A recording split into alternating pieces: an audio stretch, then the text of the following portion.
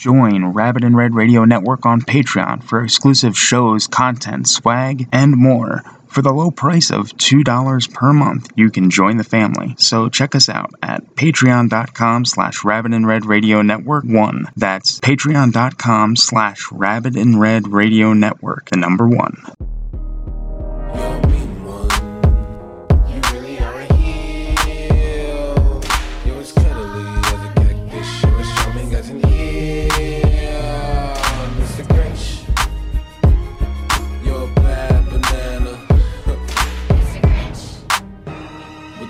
Black peel, you're about one. You got termites in your smile. You have mother to the sweetness. All the sweets and crocodile. Mr. Grinch, you're a foul one. Friends you don't have. I wouldn't touch you with a 39.5-foot pole. You're a monster. Your heart's an empty hole.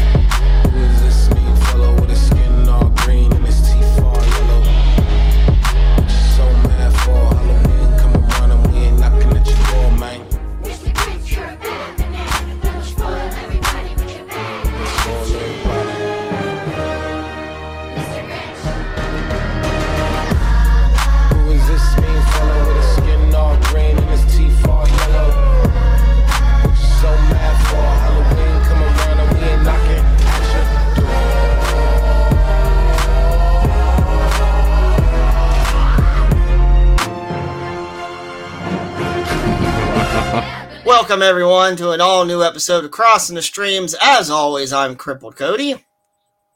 And I'm Grandpa the Nerd.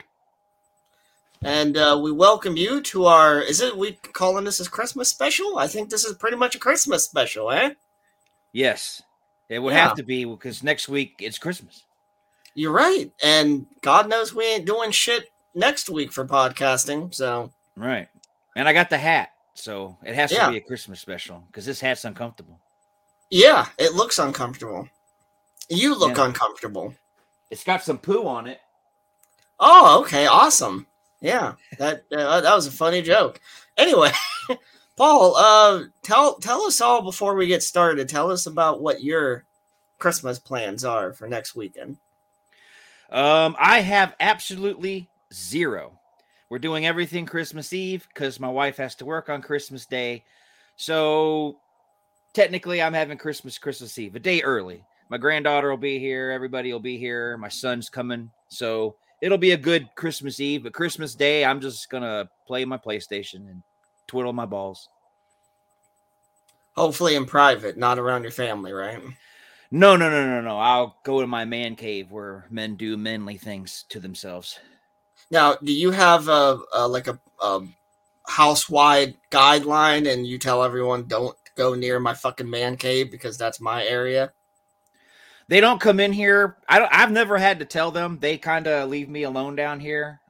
If they need something, they just knock on the door. I have believe it or not, as much of a jerk I am, I have very respectful kids and a very respectful wife. So when I'm alone, I'm alone. They don't bother me. So they're pretty cool about that. Luckily for your wife, you don't have to beat her half to death because she doesn't backtalk you. No. You'll never see two black eyes on her because she didn't hear me the first time. So, no. You didn't have to tell her twice, huh? No, I didn't.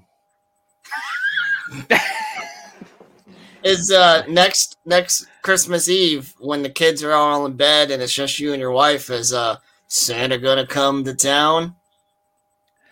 Probably not, because she has to open the next day, and when Mrs. Claus needs sleep, Mr. Claus has to go to his man cave. and watch porn, right?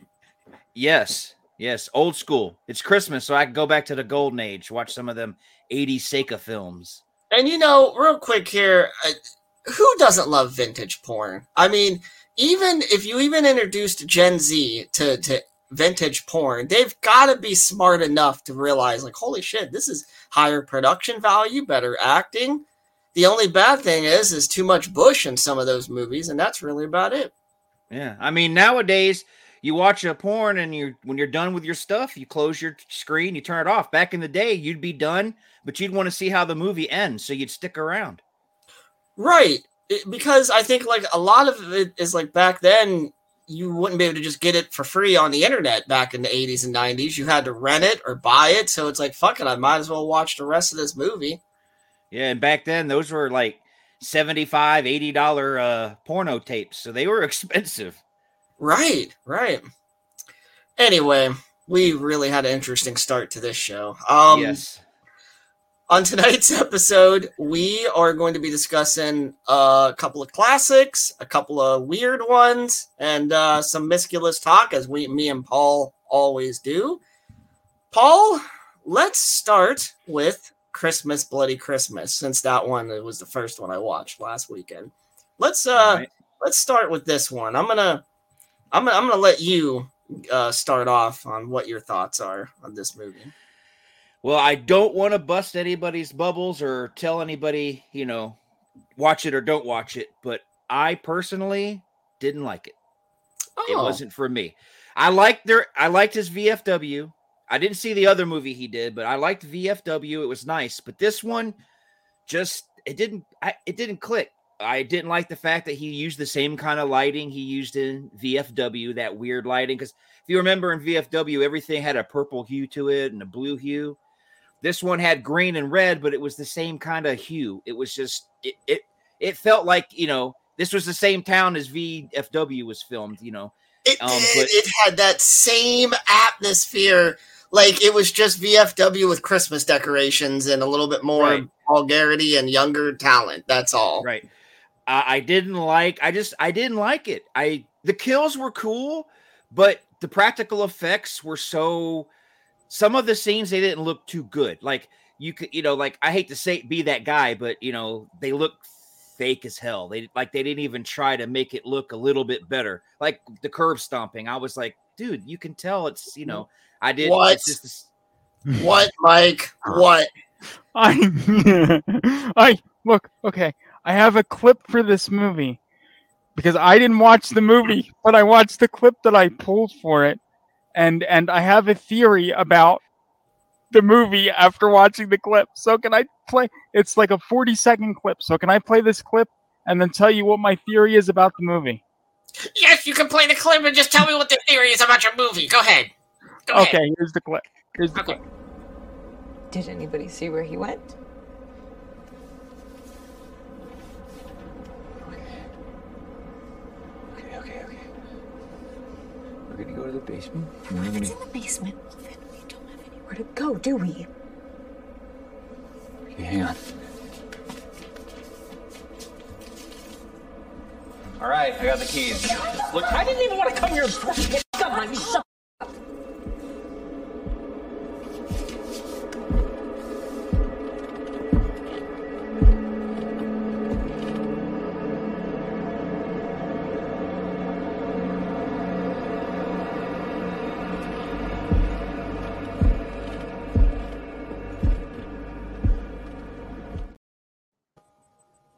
That was intriguing. So anyway, I figured it out.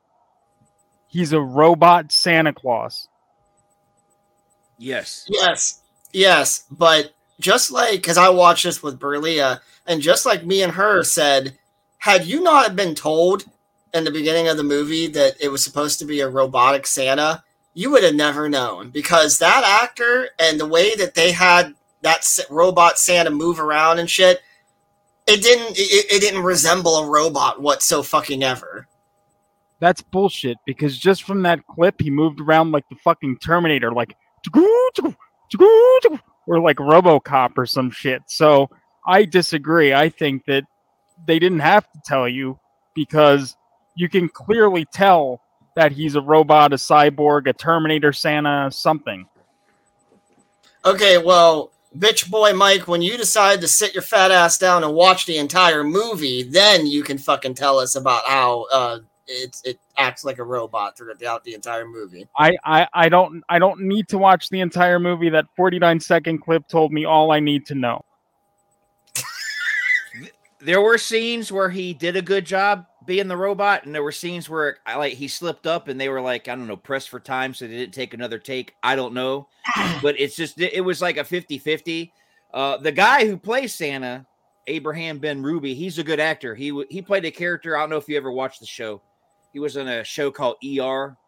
He played Jerry, the guy who was like a big he stood there and did intakes and He stuff. was an orderly, yes, sir. I love him very much. And he was in that other show, Parker Lewis Can't Lose, that was on Fox back in the day. But I mean, go ahead. I was just gonna say real quick, Mike, you're not invited to be a part of the show until the Die Hard section of the show. So shut the fuck up until then. Go ahead, Paul. There he is. I will go watch Home Alone 2 and not say anything else. But I have clips for what the hell's the name of that movie? Santa's Sleigh. So when we get to that, I'll come back down and I'll play those. Okay. And he cut himself off. So anyway, I didn't like the main character. I don't know. I mean, I don't want to. I could go on and on. Let's have your thoughts, then we can. Well, no, don't feel uncomfortable. Like you can wreck the fucking movie. I don't care. It doesn't bother me. The main character lady. I mean, I don't like using this word very much, but when I use it, it means something. At least for me, she was a fucking cunt. I mean, I didn't like her. She was I wanted her to die. It was like, I don't like her. I like the dude better. And the dude got hosed because, he went down on her and then, well, that's it for you, buddy. So it's like, the sheriffs, it was just, I couldn't, it bugged me. I mean, my wife tried to watch it with me because the trailer made the movie look amazing. Yeah, the trailer had all the good parts in it. Yeah. And then here was one of the problems my wife had, and I agreed with her. There was too much bullshit before the kills. This town needed to be a little more populated, get a little more kills. I mean, the Terrifier 2 was over 2 hours, and it moved pretty good, and there were a lot of kills. This one, it was just, like, what town were they in? What town completely dies at Christmas? There was nobody in that damn town. Yeah, it was like they were in Silent Hill during Christmas season. Right. And it's just, I don't know. It never clicked with me. All I did was complain. I was left with unanswered questions, like when the sheriff was in the bar talking about his wife and his wife's fucking dog, and he was staring at that guy that worked in the record store like he hated him to death. And then later in the movie, she goes, well, I was out with my friend and he's dead now, but like you don't care. You don't like him. We never know why. So how am I supposed to feel bad when I don't even know why? Were they brothers? Was that the guy's sister's brother? It's like there was too many unanswered questions with this movie for me. I will say I do agree with that. I'm a little bit more forgiving when it comes to pacing. I don't mind at all having me take the time to see the chemistry between two characters. I'm on the exact opposite of the female character. I even forgot her name. I don't know. But I actually found her to be super attractive just because I like women who are over the top vulgar. See, I like that shit. Okay. I love it when women are vulgar. I hate it when women are goody two shoes. You know what I mean? When they use censored words for more vulgar words. When they say, "Oh crap," "Oh, that really screws things up." Like, no, just fucking cuss, bitch. So I liked her. I mean, yeah, the dialogue was a little over the top and a little annoying because I think fuck came out of both their mouths every 5 seconds, and that, you're right, that did get a little annoying. When they finally got it on and he ate that pussy, I was like, yes, like, you guys got this. Like, he must be eating your pussy good, bitch. Like, because you look like you're enjoying it. You're about to fall off the bed. But yeah, she did do a good job. I mean, you would think he was really doing it. She did do a good job at having an orgasm and getting some oral. She was good at that. Yeah, he should have flipped her over and ate her ass. He should have, but he didn't. Very, very, very lost moment there he could have had. They were planning that for New Year's Eve, probably. Yeah. But I mean, it was their dialogue. I mean, he would bring up Christmas stuff and she hated it. It's just like she didn't like nothing. I'm like, except for Lemmy, because Lemmy is Motorhead, she said, So it's like it's just I wish they hadn't have made them typical, I don't know, millennials where they're just debating retro stuff back and forth and that sucks and okay, well that's good, but that sucks. It's like I almost feel, for the type of roles that these two played, I almost feel this would have been better for a younger people. You know what I mean? Because they acted more like they just got out of high school than two people in their late 20s, early 30s, or whatever they are. Right. And if you and I didn't catch it. It took me a little while. I even had to double check with my wife. But the girl, that was her record store. She owned it. So it for someone who was an adult and owning her own business, she acted a little, she acted too young. You're right. She was very immature. Real quick here, I just saw our good buddy Anthony ask in the chat, when is the Cold Couch episode? I believe me and Aaron are taping it tomorrow night, but it's not going to air tomorrow night. He has to edit it, and he's gonna have to bleep me on a few moments here and there. Aaron, if you're watching this, you're gonna have to just accept it. I'm going to be saying some things in your little Poe Talk show that you ain't going to want people to hear on YouTube. So you're going to have to do the classic bleep on me a couple of different times. We're taping it tomorrow night, but I don't know when he's going to be able to get it out on YouTube. I'm pretty sure he's not going to be too happy that he's going to have to censor me on a couple of moments. But that's tomorrow night. Back to tonight. You know what? This whole movie, never once did you feel like it was in an actual town with actual snow. Like, you could tell the snow was fake. You could tell we were on a soundstage. You know what I mean? And I will say, you're right. Like, the whole movie, every moment of it had the same feel as any other environment in the movie. That does suck. Right. And like I was telling my wife, we're watching it, and they pull in. Hey, be quiet. My park behind my sister's car. Okay, their sister's in there. So they go in there and they play the music and they fuck, or he eats her out. She screams so loud. How did they not wake up? How did they not hear them fucking around in there? It's like I'm like, no, that's unreal. I get it. Some people are deep sleepers, but two, no. And then she could hear the little kid get murdered next door. Right. It's like, yeah. I mean, Fuckboy had his mouth full of muff, but yeah, she was, that type of shit. You're right. How did she not wake up Jesus, for fuck's sake? Right. So, real quick, I just wanted to say that great hashtag there, Anthony. Put that back up on the screen, producer, you piece of shit. Hashtag Cody Uncensored. I like it, Anthony. All right, get that fucking comment off of there. I also see that Morgan asked me if I spoke to Sushi about a future interview. No, I have not sent her an interview. I have not sent her an email just yet. I'm waiting. I'm going to wait until after the holidays. So early January, I will be sending her an email, and hopefully we'll be able to get that together. I'm not going to lie to you. I'm a little nervous about that interview. This will be the most popular person I've ever gotten on my show if she does choose to come on to my show. So, and she's hot. So I just wanted to throw that out there. But anyway, no, you're right, man. Like, this movie, it was good for a Shudder movie if you were already subscribed to Shudder. But I will say, if they expected people to rent this movie, or Jesus Christ, if they put this in theaters, it would have underperformed. Personally, just like I told Brillia, I gave it like a 3.5 out of 5, just because, like I said, me personally, I did like the graphic dialogue. I love vulgarity. Anybody who's ever around me for 5 minutes knows I love vulgarity, and I do it all the time myself. And like I said, man, the more vulgar women are, the more attracted I am to them. So it did. It landed. It landed with me on all that. But I do understand, and that's what I was thinking the other day too. People are gonna. It was a ballsy, risky choice, right? To have the characters so over the top vulgar. It was almost unrealistic. And that's going to turn off a lot of viewers, so I don't know what they were going for with that. VFW wasn't even that vulgar.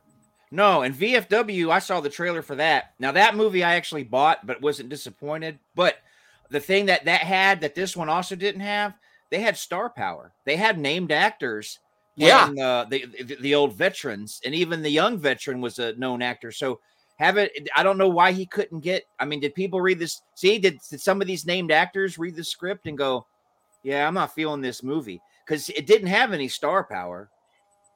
Well, also VFW, and I don't know, I'm just guessing here. I don't know if this has anything to do with it, but VFW was not a Shudder movie. I don't think because I rented it, and this is a Shudder movie. And I don't know if maybe because Shudder, they're careful about their budgets on their movies. Now, it didn't look like this movie was terribly low budgeted because you had explosions, you had like car chase scenes, you had decent special effects, but you're right, they were muddy looking. You know, they were shrouded in dark hues of color and shaky camera, and yeah, you're right. Like, so they could have done a little bit better with the kill scenes, but overall, I'll lean more towards I liked it more so than I didn't like it.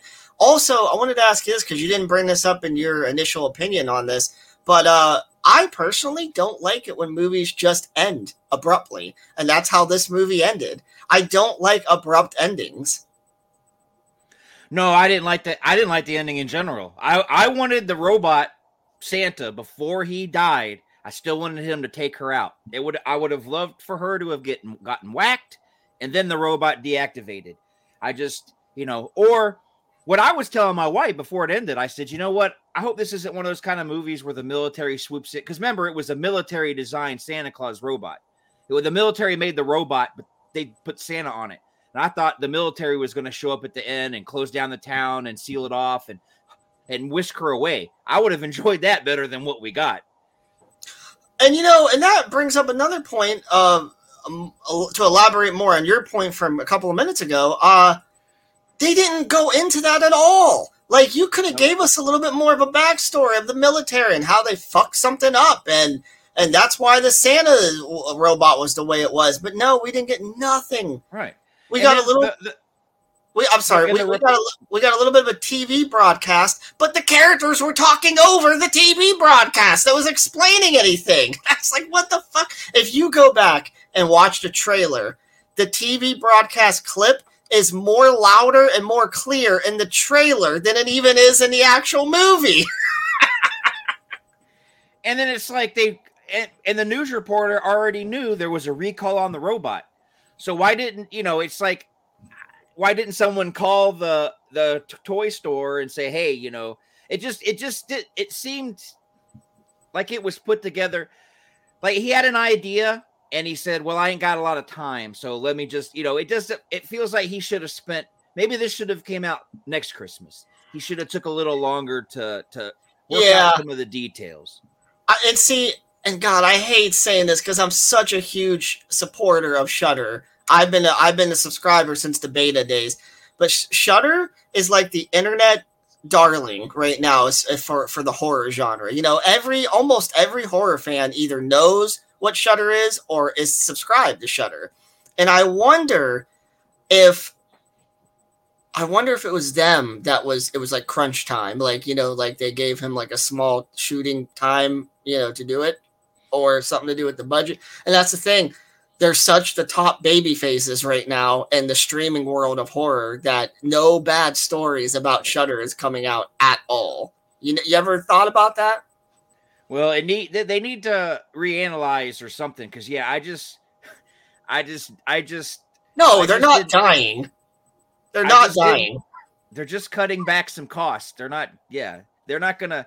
I don't think they're gonna go away. No. If anything, they're making good money, because I heard, what was it, like a year or two ago, they announced that they had over 1 million subscribers. That's big for them. I think they're just going to cut some of the office staff. They might stop spending so much on movies, but I don't think they're going to get rid of Joe Bob, because he brings in. As a matter of fact, I bet you they wish they could have him on more often, because I bet you during the time of his seasonal shows, they do get a little bit of a subscriber loss until he comes back. Oh, so, they do. It's funny. I mean, I grew up watching some of the what was it called? Monster Vision? No. What was that? Yeah, it Was was. it called He had- Monster he- Vision? He had Monster Vision, yeah. Okay, on TNT, right? Yeah, he hosted Yeah. that. Before that, he had a show, I think it was on Cinemax or the movie channel, where it was the drive-in. So I think it was, but Monster Vision was his show. He did that one. So I'm gonna be honest, Mike, you fucking asshole, quit it. I'm not that big of a fan of Joe Bob, and it's not him personally. I do like listening to his wild rants, and I like looking at Darcy, the male girl's titties or whatever the fuck. Have they covered up her titties lately? Like, I feel like they're having her show a little less cleavage. Is that you think so? It seems like it. Yeah, like I love Joe Bob.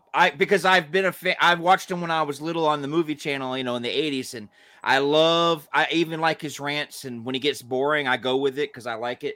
Darcy's the one I don't like.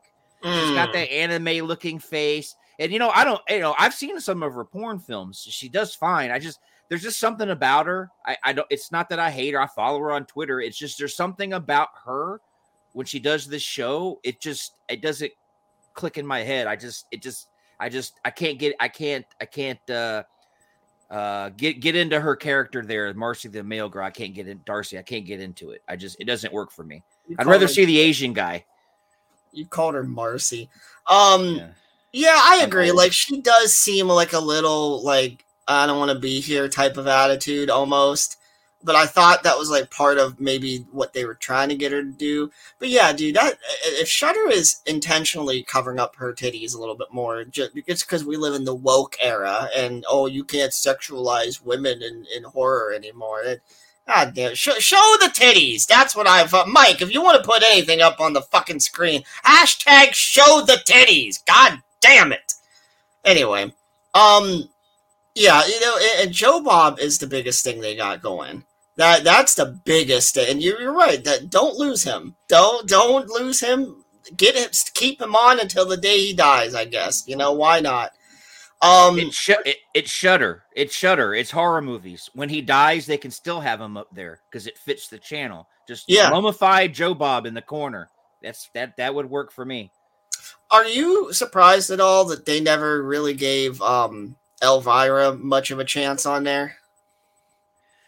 I wish she had came back. I do. I like Elvira. I think that was a lot of people like saw Svengoolie first or their local guys, but Elvira was the first one.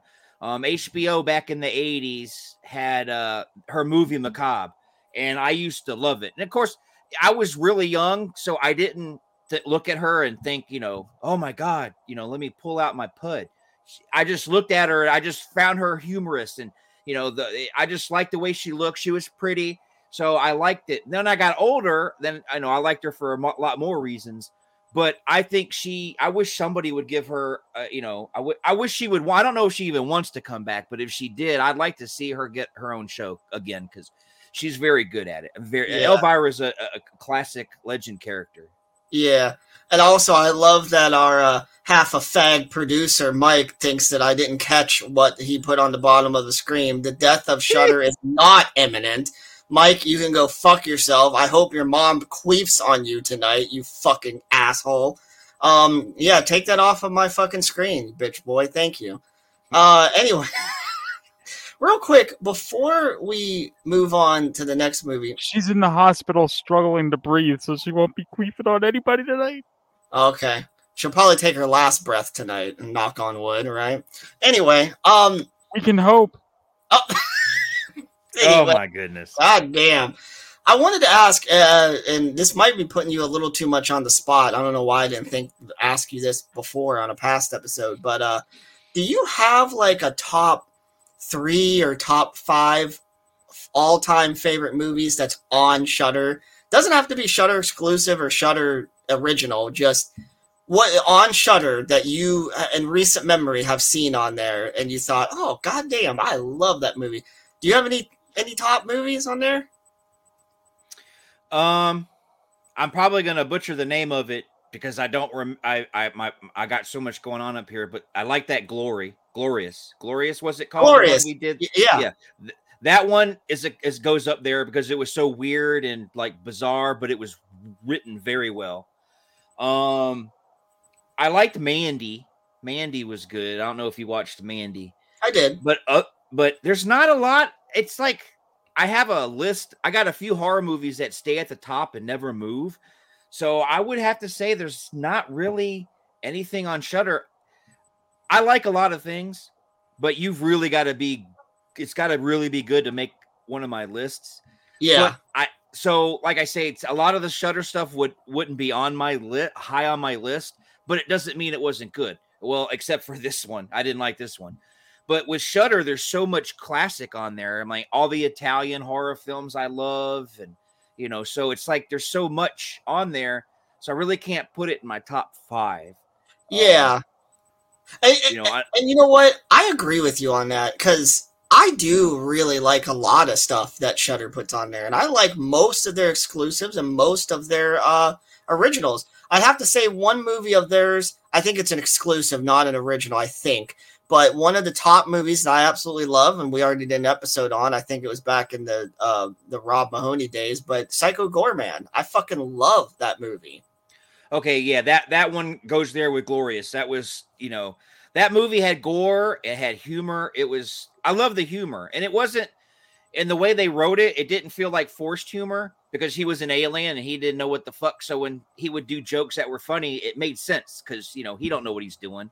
Like when he fell in love with the picture of the boy with his shirt off, it's like, it was funny. It fit. It didn't feel, you know what I'm trying to say? It didn't feel like they were, like some of the Marvel movies, some of the jokes feel like, they're just really trying to, they're pushing it too hard. Like I like natural humor. If I want slapstick, I'll watch Airplane or Naked Gun. But when it comes to humor and serious movies, I like it to feel normal and natural. I don't like it to feel rushed. Right. And man, when I think of what I love about Psycho Goreman, it's not even the core that comes to my mind. It's the charm of the movie. It has an overall, from beginning to end, moral to the story almost. And you love the characters. And that's the thing. As far as the main characters go, the whole family, there's not one performance that is underperformed. They're all great. Now, of course, that movie is stolen by Mimi, the girl who plays Mimi. Oh, yeah. And that's the thing, too, because I hate movies with starring kids. I don't ever like movies starring kids, but she was such an over-the-fucking-top asshole in that. She was a heel in that movie. But you loved her because she was, you know what I mean? She was the star, and there was a good point to everything, and it had it felt like Power Rangers in certain moments of it, and I don't know, the fact that and even the husband and wife dynamic was entertaining. Yeah. God damn! I mean, to me, that's a 5-star movie. I love it so much. Yes, it worked all around. I don't feel it had any weak points. I honestly don't. It didn't have any weak points. And the way they told the story of where he was from and all that. Yeah, it all worked out perfect. When the movie was over, I wanted more. If I want more, I feel okay. It's an excellent movie. If you want more, I like this bloody movie, Bloody Christmas, whatever. Bloody Christmas, Bloody or whatever it was. We'll just call it Christmas Bloody Trash. Is that what you want to call it? Because I didn't want to see anymore. I didn't want to finish it. My wife didn't want to finish it, but I said, no, I got to truck through. Because if I tell Cody that I watched, half of it, then, he's going to be pissed. So I said, no, I have to finish it. I put the toothpicks under my eyelids and I went at it. Yeah. I mean, if I catch you doing that, I'll fire you just like I fired Rob months ago on the show. See, I got to be careful. I got to walk on them eggshells. Yeah. Don't fuck with me, old man. That's right. You'll whoop my ass. I'll just tap you on the chest the wrong way and you'll have a heart attack. Anyway, real quick, before we go on to the next movie, because I got to slip this in there somewhere. I didn't ask you to watch this movie because it was a last-minute decision on my part. But me and Berlia was here today, and I wanted to just watch another Christmas horror movie. So we ended up watching the 2012 remake of Silent Night. Have you seen that one yet? No, I haven't seen the remake. Just the original. It was decent, and maybe we'll talk about it on a future episode. But it's your typical slasher. Doesn't have anything too deep in it. Why would you expect anything too deep in it? Because it's a remake of Silent Night, Deadly Night, you know. But yeah, it was really fucking good in my opinion. Had some good titties in it, so that's always a plus. But were they faithful to the source material, or did they try to do it kind of different? Mike, come in here for a second, because you might remember the first one more than I do. I think that they were faithful enough to the source material, but I do think they veered off a little bit and kind of made their own things. Mike, what do you remember? What the first? Well, this was totally different from the first one because it was like it was a remake, but it was a remake in name only. It was a reimagining. Right. So basically, it was more like a reboot. We're gonna take this. We're gonna. Okay, I get what you're saying. Right. Right. I liked it though. Yeah, I liked it a lot. I mean, Mike, was there some good fucking titties in this movie? I mean, there's a scene where this Santa Claus killer busts into this like softcore porn shoot, and this woman's already naked for the most part. So he kills this guy, then this girl naked jumps out the window, and then he's just chasing her down the fucking road, and titties are flopping. Titties are flopping in that scene. It lasted for I think 3 to 5 minutes. I could have jerked off in that time watching that scene, honestly. I'm sure you could have. I mean, but see, the thing is, like we talked about on another show, it takes a while, you know, so you have to get the kindling and stuff going first. So it might take longer than 3 to 5 minutes. I see it taking more like 20 to 30 minutes. You know, because you get the good kindling going, and then, you know. All right. This ain't the Toxic Horror Show. We're not talking about me masturbating for 15, 20 minutes. Jesus Christ. But yeah, if you get a chance to watch the remake of Silent Night, it's actually pretty fucking good, in my opinion. I was way better than Silent Night, Deadly Night Part 2, if we want to talk about the worst fucking sequels of all time.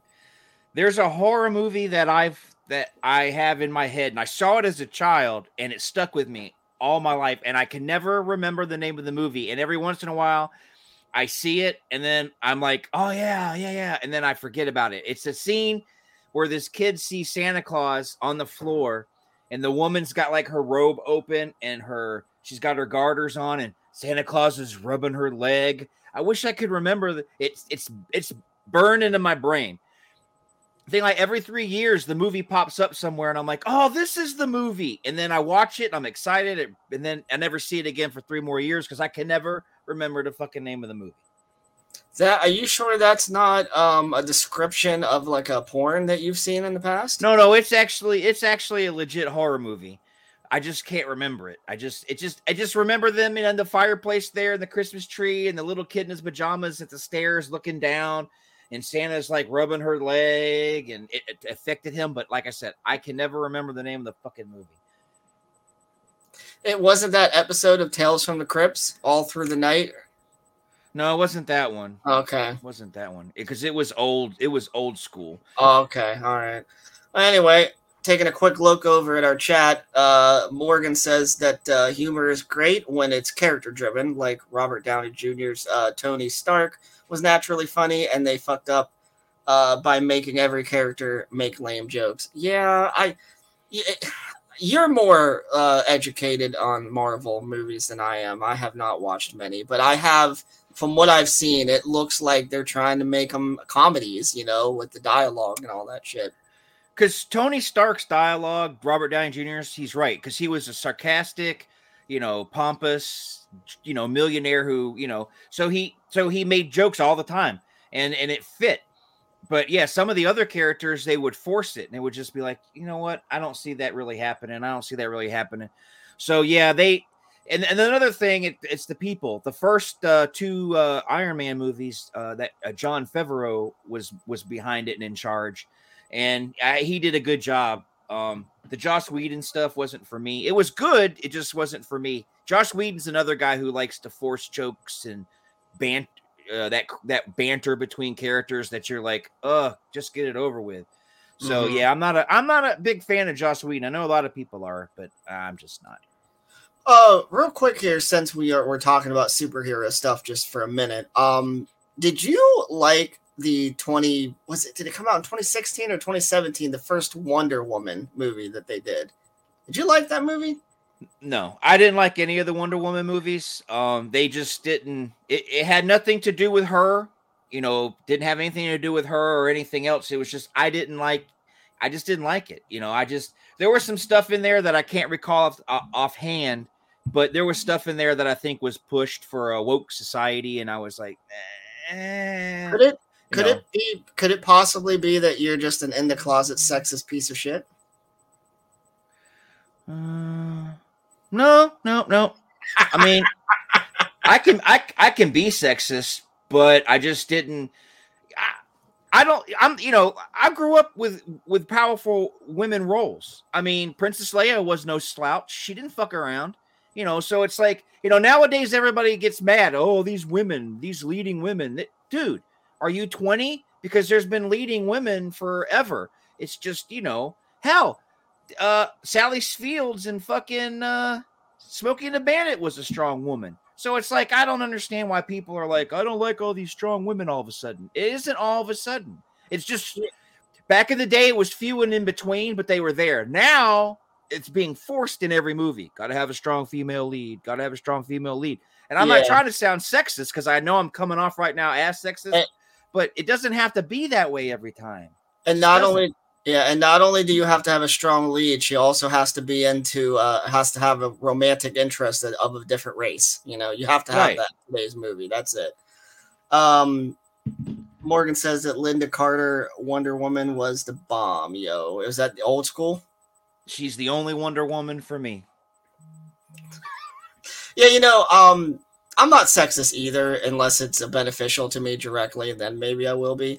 But no, I just I don't know, man. Like I liked the first Wonder Woman movie, but I don't know if it's just because I was in a good mood when I saw it. I liked it. I mean, it was a little cheesy, and the ending was stupid, I thought. But the first Wonder Woman movie was okay to me. But 1984, whatever that one was called, that movie sucked my dick. That not in a good way either. It was terrible. Yeah, I started it, and I was like, nope. I couldn't finish it. It was just a monkey's paw story with Wonder Woman in it. It was so pathetic. Like, they could have put that on streaming if that was the thing at that point in time when it came out. Like, they could have just put it right to streaming, and it probably would have done better. But yeah, I don't know. Anyway, when you real quick, because this just popped in my head, when you want to talk about like female leads that did go on to do something, or at the very least the producers even wanted them to back then. You remember the original Hellraiser franchise, the 1 and 2 had Claire Higgins in it, played Julia, I believe. And their original plan was her to go on after part 2 and be the main villain. Oh, I didn't know that. Yeah, that's what I read. I could be wrong about that. I could have read something inaccurate, but I thought I saw before that they wanted Claire, because they killed off Pinhead in part 2 of Hellbound. They killed him off. They killed off all the Cenobites. And Claire Higgins' character, Julia, yeah, she like fell out of her skin and she flew back into the labyrinth or whatever it was called. But you didn't actually see her die all over again. No. So they could have. They wanted her to be the main villain of part 3. Could you imagine Hell on Earth being re-scripted and for Julia to be that main villain instead of Pinhead all over again? Like, imagine how different. And, and everyone's saying like, oh, everything's so progressive now because they have, what was her name? Jamie Clayton that did the Hell Priest in this new one. Did you even see the new one? No, I haven't watched it, just a trailer. Oh, it's not that amazing, but it's all right. Like, it's a decent Hellraiser movie. I don't know. Maybe we'll cover that one maybe on the next episode. Maybe we'll do a Hellraiser episode in the near future. I don't know. All right. Comment down below if you guys want to see a future Hellraiser episode. That'd be nice. Anyway, we got way off track. What do you want to talk about next? You want to talk about which movie do you want to talk about next, Paul? I want to save my favorite one for the evening for last. So let's go with Die Hard 2. Okay. Because everybody debates till they're fucking blue in the face and their balls fall off and their ovaries shrivel up on if Die Hard is a Christmas movie or not. And no one remembers that Die Hard 2 takes place at Christmas Eve also. So it too is a fucking Christmas movie, but no one wants to talk about it. If anything, Die Hard. Yippee-ki-yay, Mr. Falcon. Oh, There's geez, our first clip. Well, yeah, thanks for giving us the TV edit version of that clip too. Wow. I'm not the one who just got butt fucked on national TV, Dwayne. Okay. That's a little better. Yeah, Die Hard 2 is 100% a Christmas movie. There's no debate about that. It's Christmas Eve, and yeah, it was Christmas in the first one too, right? But it wasn't this. It didn't present a problem or anything like that. That it was snowing or a blizzard in the first one, right? The second one, it was blizzard and right, because the first one took place in L.A. where it doesn't snow at Christmas, and then the next one it was at Dulles Airport, which I do believe is in Washington D.C., and it was snowing like a motherfucker. So it was like, as much as I love Die Hard, it seems like Die Hard 2, they increased the budget. So you had, a whole military unit, and it just, I don't know. I still love Die Hard. So, everybody can, I don't want anybody to read into that. I just think Die Hard 2 was a bigger film. I'm not going to say which one was better. It was just a bigger film. Oh, I will agree. Like, Die Hard 2 is, without a doubt, a bigger film. Bigger budget, bigger effects. Probably more action sequences, in-camera effects, like, with the two planes next to each. Like, Die Hard 2 has some amazing stuff in it. And unlike you, I will come out and say that I think Die Hard 2 is one of the weakest of all the Die Hard movies, if you're comparing it to the others, except for Part 5. A Michael J. film is better than Die Hard 5, whatever that movie was subtitled. There's two people... There's some actors in the world that I really have, this, like, I love them to death. Like, they can do no wrong. Michael J. probably have a stroke here in a second, but Bruce Willis is one of them. I think Bruce Willis he's not a good actor, but he entertains me. If you know what I'm saying. Like, yes, I do. He's like Matthew McConaughey. He's the same character in everything he plays, but he entertains me. He's just not a good actor. But I have a thing for NYPD Blue, and I love Dennis Franz, and Dennis Franz was in Die Hard 2, so I like Die Hard 2 a little bit better than I like Die Hard. I see where you're coming from. So I will say, like, if you shut up, Mike, I'm not talking. You tell me talk. I'm gonna talk. Shut the fuck up. You come in and I have a Dennis Franz clip from Die Hard 2 that I love, but we'll play it. Okay, thanks. Jesus Christ, whose show is this? Anyway, before Mike plays his little fucking clip, I just wanted to say that if you look at Die Hard 2 as a standalone film, it is a great movie. It is. But man, to me personally, Die Hard 1 and then Die Hard 3, those are two, like, top classic fucking Bruce Willis movies. And I do like, what's the fourth one called? Live Free or Die Hard? The one that had Kevin Smith in it. The one that has Justin Long in it. Yeah, that's it. Yeah, Live Free or Die. Yeah. Yeah. Now I will say real quick, like that's right, Justin Long, not that other asshole. That one was a good one. He's really spunky tonight, isn't he? Yeah. I didn't like the one. I didn't like the one with his son. Yeah, that's the fifth one. Yeah, I didn't like that one. It was Part 3. Samuel L. Jackson was the one that made that movie, hands down. If it wasn't for Stan, I don't think it would have been as successful without him. I don't know. It's just me. No, I agree with you, but Die Hard with a Vengeance at least feels like a Die Hard movie.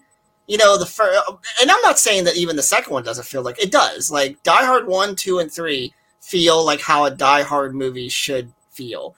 It's 4 and 5 that don't feel like Die Hard movies. Live Free or Die, the fourth one, it is a fun movie. It just doesn't feel like a Die Hard movie. It feels completely different. and it's PG-13. You don't get the and that's another thing. Fucking Die Hard 2 has some brutal violence in it for not a horror movie. It has some brutal violence, and I believe it's directed by the guy who directed Nightmare on Elm Street Part 4. I think Rennie Harlan. Yeah, Rennie Harlan. He did Part 4 of Dream Master. But Mike, go ahead and show your clip real quick. Come in. Captain Lorenzo? Yeah. John McClane. Yeah, I know who you are. You're the asshole that just broke 7 FAA and 5 District of Columbia regulations running around my airport with a gun shooting at people. What do you call that shit? Self-defense. Oh, what, you think that LA badge is gonna get you a free lunch or something around here? No. Maybe a little professional courtesy. In an airport on Christmas week. You gotta be kidding. Okay, fuck courtesy. How about just being professional? Your boys just walked away from a crime scene, Captain. You can't wrap this thing up in 10 minutes and you know it. You gotta seal the area off, take pictures, dust for prints. Don't lecture me, hotshot. I know what I'm doing. We're gonna dust it down. We'll take all the pictures. We'll sweep for fibers. You're gonna do this after 300 or 400 other more people go through there? Christ, you'd be lucky to get a print from one of your own people. Just shut down that area and send your people in. Shut the area down. It's that simple. I'll just shut the area down. Yeah. And I got everybody from the Shriners Convention to the goddamn Boy Scouts traipsing through here. I got lost kids, lost dogs, not now, later. I got international diplomats. I got a fucking reindeer flying in here from the fucking petting zoo. But John McClane, he's got a little problem. Hell, let's shut down the whole fucking airport. Now, what do you think they're gonna say upstairs when I tell them that? Why don't you pick up the phone and find out? I don't know. I just love Dennis Franz. It's just, he's always Sipowicz when I see him. Well, I love how he put that bitch in her place when she walked in without being invited. Like, yeah, he didn't miss a beat. Yeah, go make me a fucking sandwich. I'm the chief of police.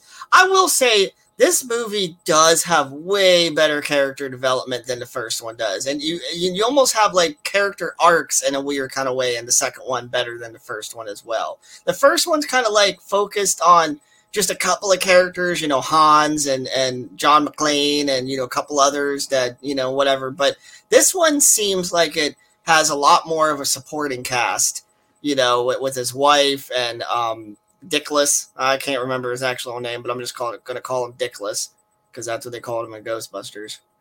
Mm-hmm. Yeah. You know what I'm talking about? I know who you're talking about, yeah. Now, I will say, the dialogue is fucking cheesy and over the top in this movie. Let's be honest about that. There is forced humor in Die Hard 2 that does not need to be in there. Especially like all the plane scenes between McClane's wife and Dickless. But like all the jabs that she threw at him and was saying like, "Oh, what were you preparing your speech for the Sleaze Awards?" It's like, shut the fuck up, bitch. Like, oh my God.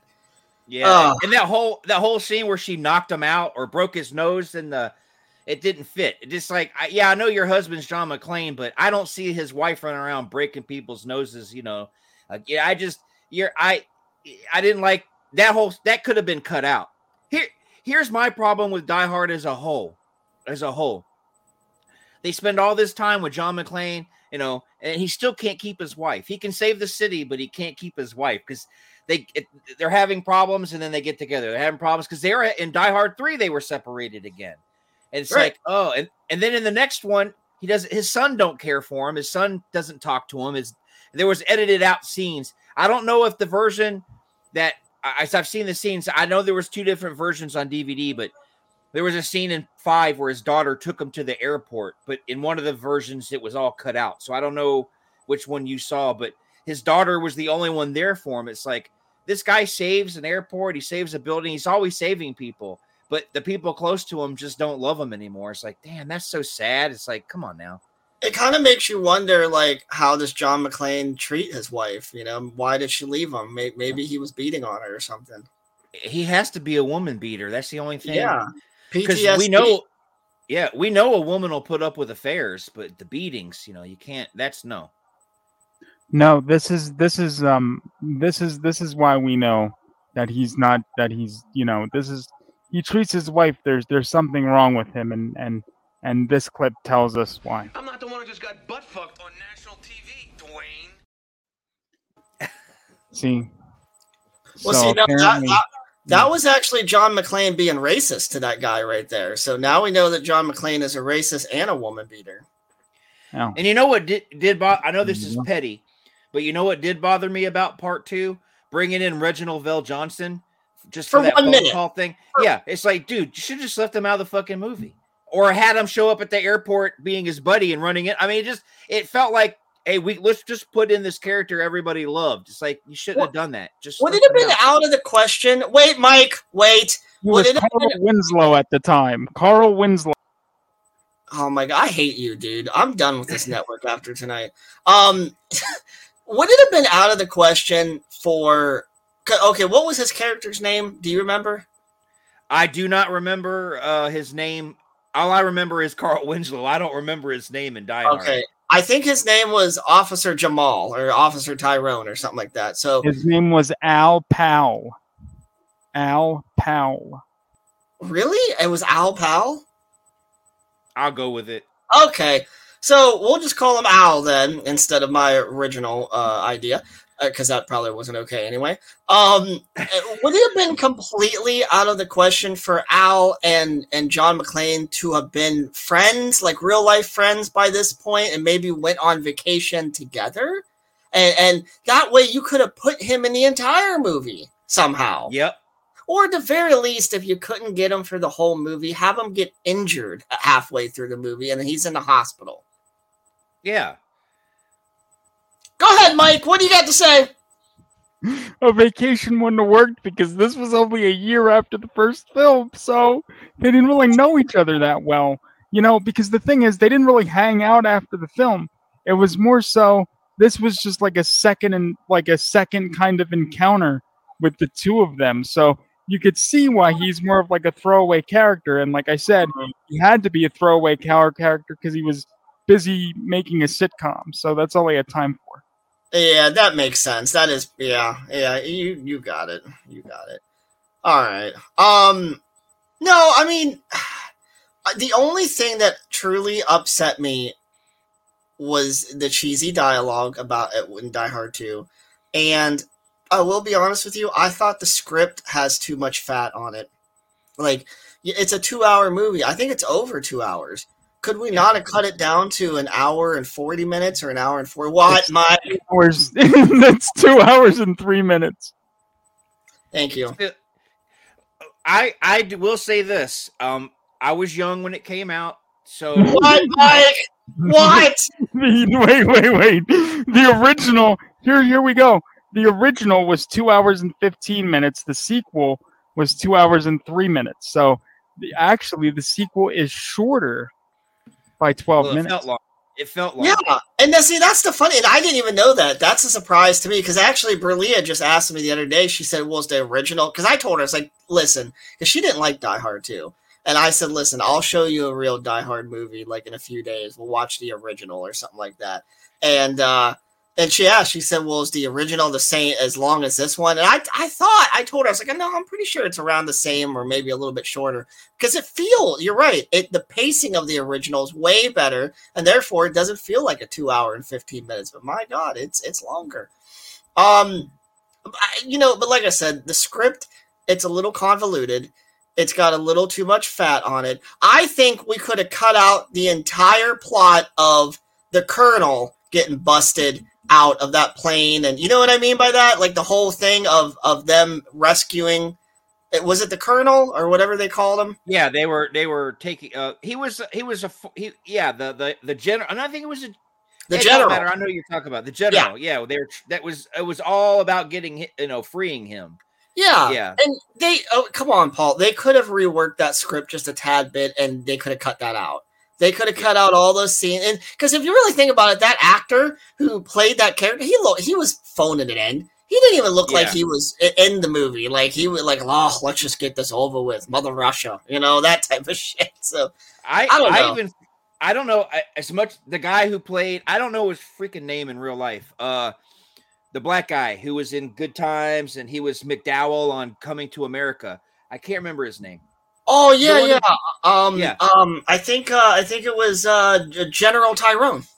Yeah, as much as he is, as much of everything I've ever seen him in, he's always he does a good job. I even felt he was phoning in his stuff in that movie. Like they were focusing so much on Bruce and that everybody else had to phone it in, except for Dennis Franz. Dennis Franz was Dennis Franz, but everybody else felt like they were phoning it in. I will agree. Like he is a good actor, and I didn't feel like he was phoned it in. I think it was more so his character, because I mean the twist at the end was he was on the side of the bad guys. So, and if you think about it, it almost makes sense that he was kind of phoning it in throughout the good portion of the movie because he was. That's true. It's true. I see it from your point of view. You're making more sense than I was. So yeah, you're right. Because he was a fake. He was a fraud. Yeah, so that's how I took it. But he's a good actor, and he had he played a good character in this movie. And that part where he slit that guy's throat in the plane, and then it's, man, did you have to do that? Like, god damn it, what the fuck? Like that was a brutal scene. But he's in another favorite show of mine. He played a military guy in The West Wing. I don't know if you know what show that is. The one that had Martin Sheen playing the prison. No. Well, it's a good show, and he's in it. There's a lot of people in this movie that I like that are good actors. Like I said, Bruce Willis, not a good actor, just entertaining. There's a difference. Right. Also, the main villain. Did we have to see him butt fucking naked in the beginning of the movie? I mean, did we have to? He could have been wearing some undies. And yeah, I get it. He was doing his little exercises, and he's a master in Taekwondo, do da da, and all that fucking shit that we noticed in the beginning of the movie. Did he have to be naked? I would say no, but at the time I was going through a phase in my life where I was questioning sexuality, so I thought it was a fine scene. I mean, someone just got butt fucked on national TV, Dwayne. I mean, I was in the middle of a sentence, but fuck, I mean, just go ahead and play scenes all randomly, like scenes you already played, producer. Why not? That's funny to your 12-year-old brain. Anyway, no, I mean, I don't fucking know. Seeing that stupid scene for the umpteenth time just took away my thought process.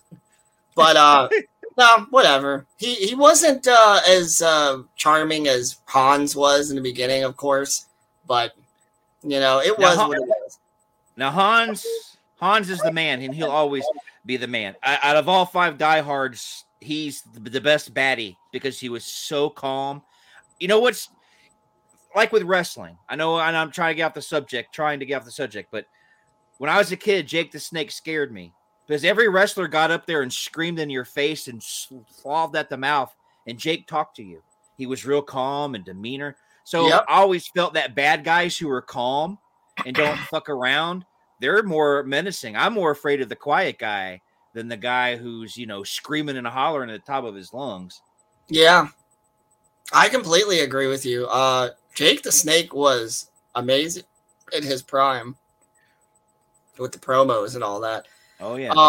I was at a convention back in May that he was at. He walked right past me. But I'm not going to say anything to him because he's fucking Jake the Snake Roberts. So I was, but yeah, no, it's really, like I said, just the fatty script and some of the cheesy dialogue. That's my only 2 complaints about Die Hard 2. And that's it. I think it is a fun movie. By the way, I know I'm probably alone on this. I think that Bruce Willis, I don't know if they did it on purpose, but John McClane almost looks younger in this movie than he even does in the first Die Hard for some reason. I don't know why. I don't know if he just looks more professional in this one, or if he looks, I don't know what the fuck they did, but this one almost looks like it came out first, like as far as like how he looks. I don't know. I think it was the way he was dressed. I mean, he had all that nice, because everything was going good, in his life. His wife was coming, because the first one, he was, his trying wife to get was back coming? with his. well, you know what I mean. She was His on the wife plane. was coming. Yeah, okay. His wife was coming. So, he was dressed all nice. So you're right. He looked younger. In the first one, he looked disheveled. Oh, my wife left me. I'm going to try and go win her back. I'm going to go see my kids. He didn't have a lot going for him. So he dressed like, Lethal Weapon dude. Mel Gibson did in the first one. All life's, But this one, his wife's coming back to him and they're going to, have a family Christmas. So he was all dressed up nice and it made him look younger. Your clothes can make you look different. Yeah. At least that's how I feel. Was his hair thicker in number 2? I do believe so. I don't know if he was trying something to grow his hair or something. Yeah, I don't know, but it did. Yeah. That also kind of made his face look a little less fatty too. So I don't know what it is, man. And I always thought that when I was a teenager, watching the all 3 Die Hard movies, because for some reason we would always have these family occasions where we would just watch all 3 Die Hard movies right in a row. And I always thought that even back then, like Die Hard 2, the actors, they look like that movie came first before Die Hard. I don't know. and then Die Hard 3 came out and he looked disheveled again, Mm-hmm. So yeah. Yeah, I don't know. But I like it. It's not my favorite Die Hard. It's not even my second favorite Die Hard, but it's definitely a good movie. I'll give it a 3.5 out of 5. I give it a 4. I'm a little bit more forgiving. I do like that part where the reporter in the beginning went up to the main bad guy and she said, "Do you have any words that you can share with him?" And he goes, "Yeah, fuck and you." I like that. Which I never gave how many stars I was going to give Christmas Bloody Christmas. I didn't give my stars. So I'm going to go ahead real quick and say 0. Oh, okay. What did I give it? Did I give it a 3 out of 5? Yeah, you gave it a 3. You were very generous, but that's because she was a potty mouth. You liked her because yes. She was a potty mouth. And you know what? Real quick, just to reiterate that from a half an hour ago or whatever, if I wasn't the type of guy to love vulgarity coming out of a woman's mouth, you're right, man. It probably would have destroyed it for me. Because if I had to listen to a woman talk in a way that I don't want to hear her talking, and that lasted, for a half an hour of the whole fucking movie? Yeah. Yeah. So, yeah, if I didn't like that, you're right. I'd gotten sick of the movie, too. But that's just how, I like vulgar women, I'll clean that mouth out with my pee-pee, I'm just saying. Anyway, but yeah, Die Hard 2, I like it. Like I said, 3.5 out of 5. It would be a 4 out of 5 if it just wasn't for the fatty script, a little convoluted script, and some of the cheesy dialogue. I think that. I'm surprised you didn't give it just 3 and gave it 3.5. I'm surprised you didn't lose a star for a man ass, looking at that man's butt.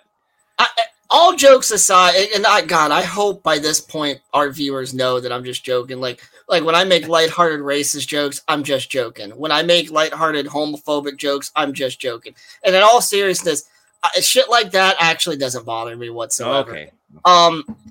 What, Mike? I was just gonna say, is this some of the cheesy dialogue you meant? Just tell me if you think this is cheesy, because this is what I got.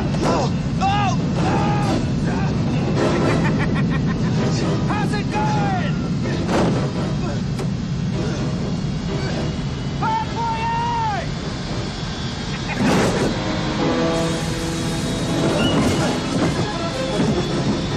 Happy landing, asshole! No, I didn't even consider that cheesy. Like I said, my only cheesy, the shit that I couldn't handle was just the plane stuff between his wife and Dickless. That was really it for the most part for me. They could have left Dickless out of the movie. They could have just had her alone on the plane and it still would have worked.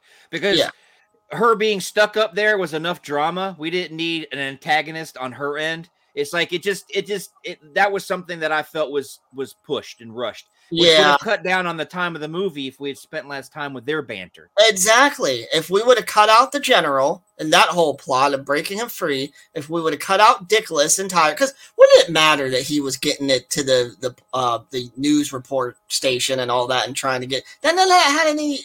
It didn't matter. So. No. You're right. If we would have cut those two aspects out, we could have cut a good 15 minutes maybe out of the movie, if not a little bit more. And it would have been a better movie, in my opinion. It was just Die Hard 2, a little too fatty. That's what I'm going to call that movie. But yeah, 3.5 out of 5. I still really like it. And like I said, if I look at it as a standalone film, it's a great movie. So Right. that's how I feel about it. Okay. You want to go on to the one that you love the most, Santa's Sleigh? Yes, Santa's Sleigh. This is my favorite Christmas movie that's not like your typical, Christmas Vacation or Christmas Story. When it comes to horror movies that are Christmas or outside of the norm of holiday films, this is my number one.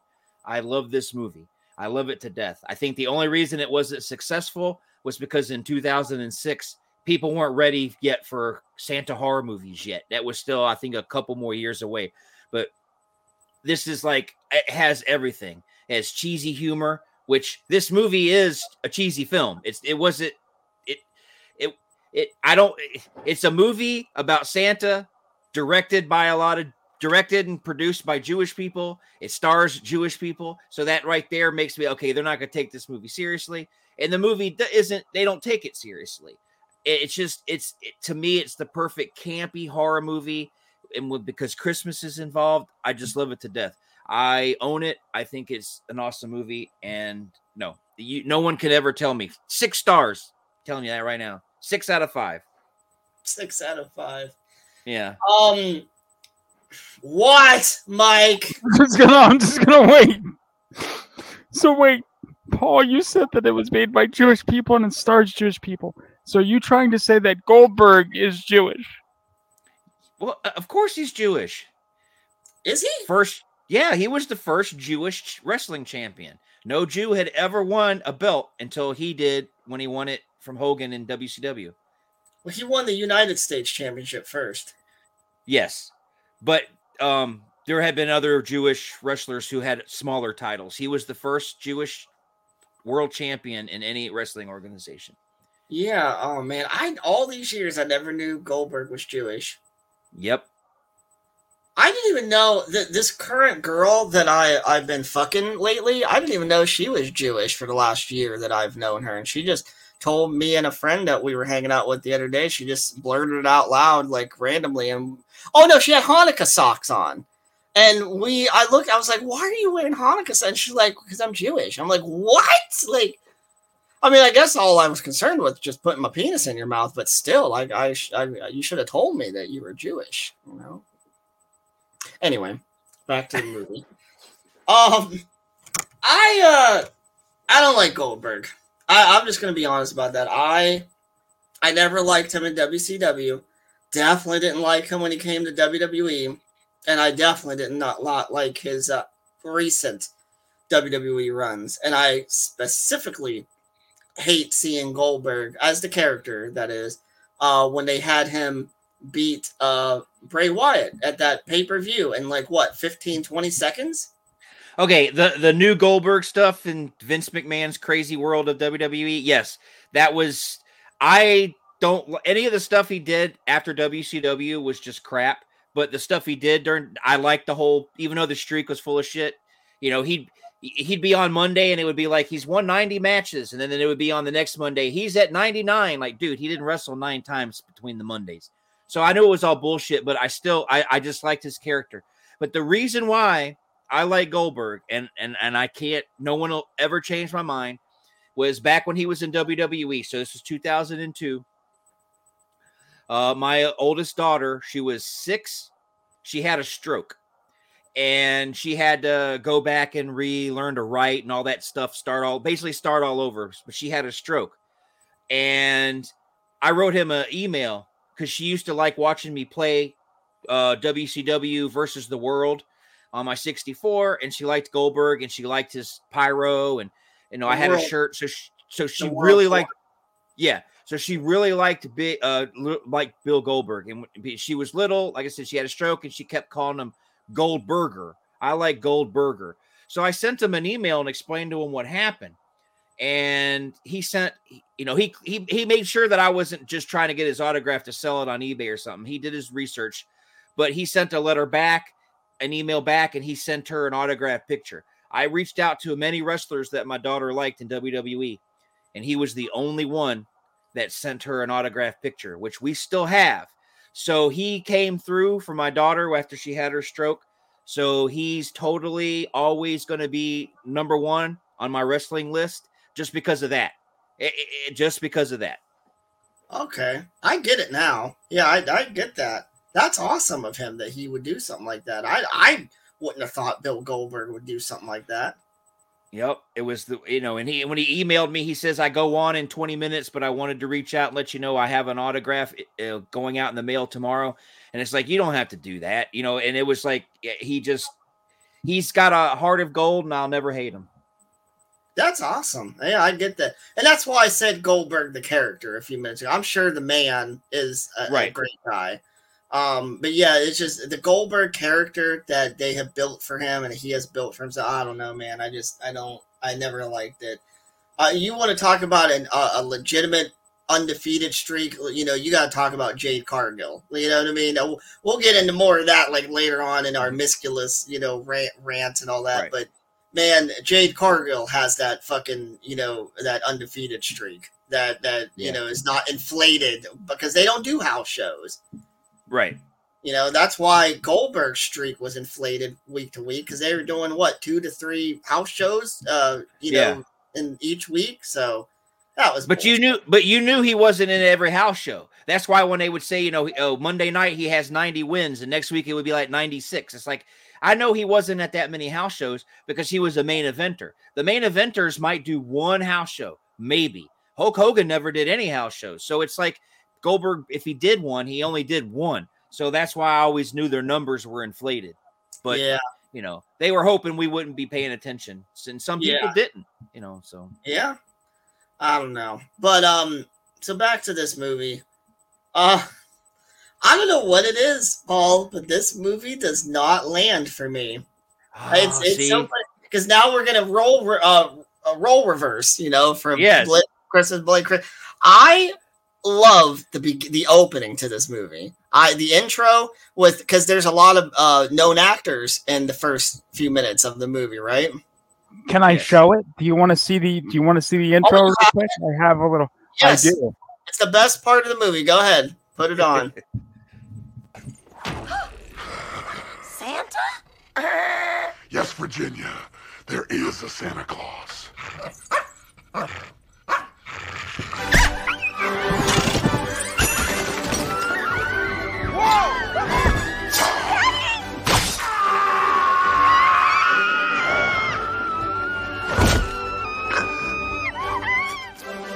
Who are you? What are you doing? You want some?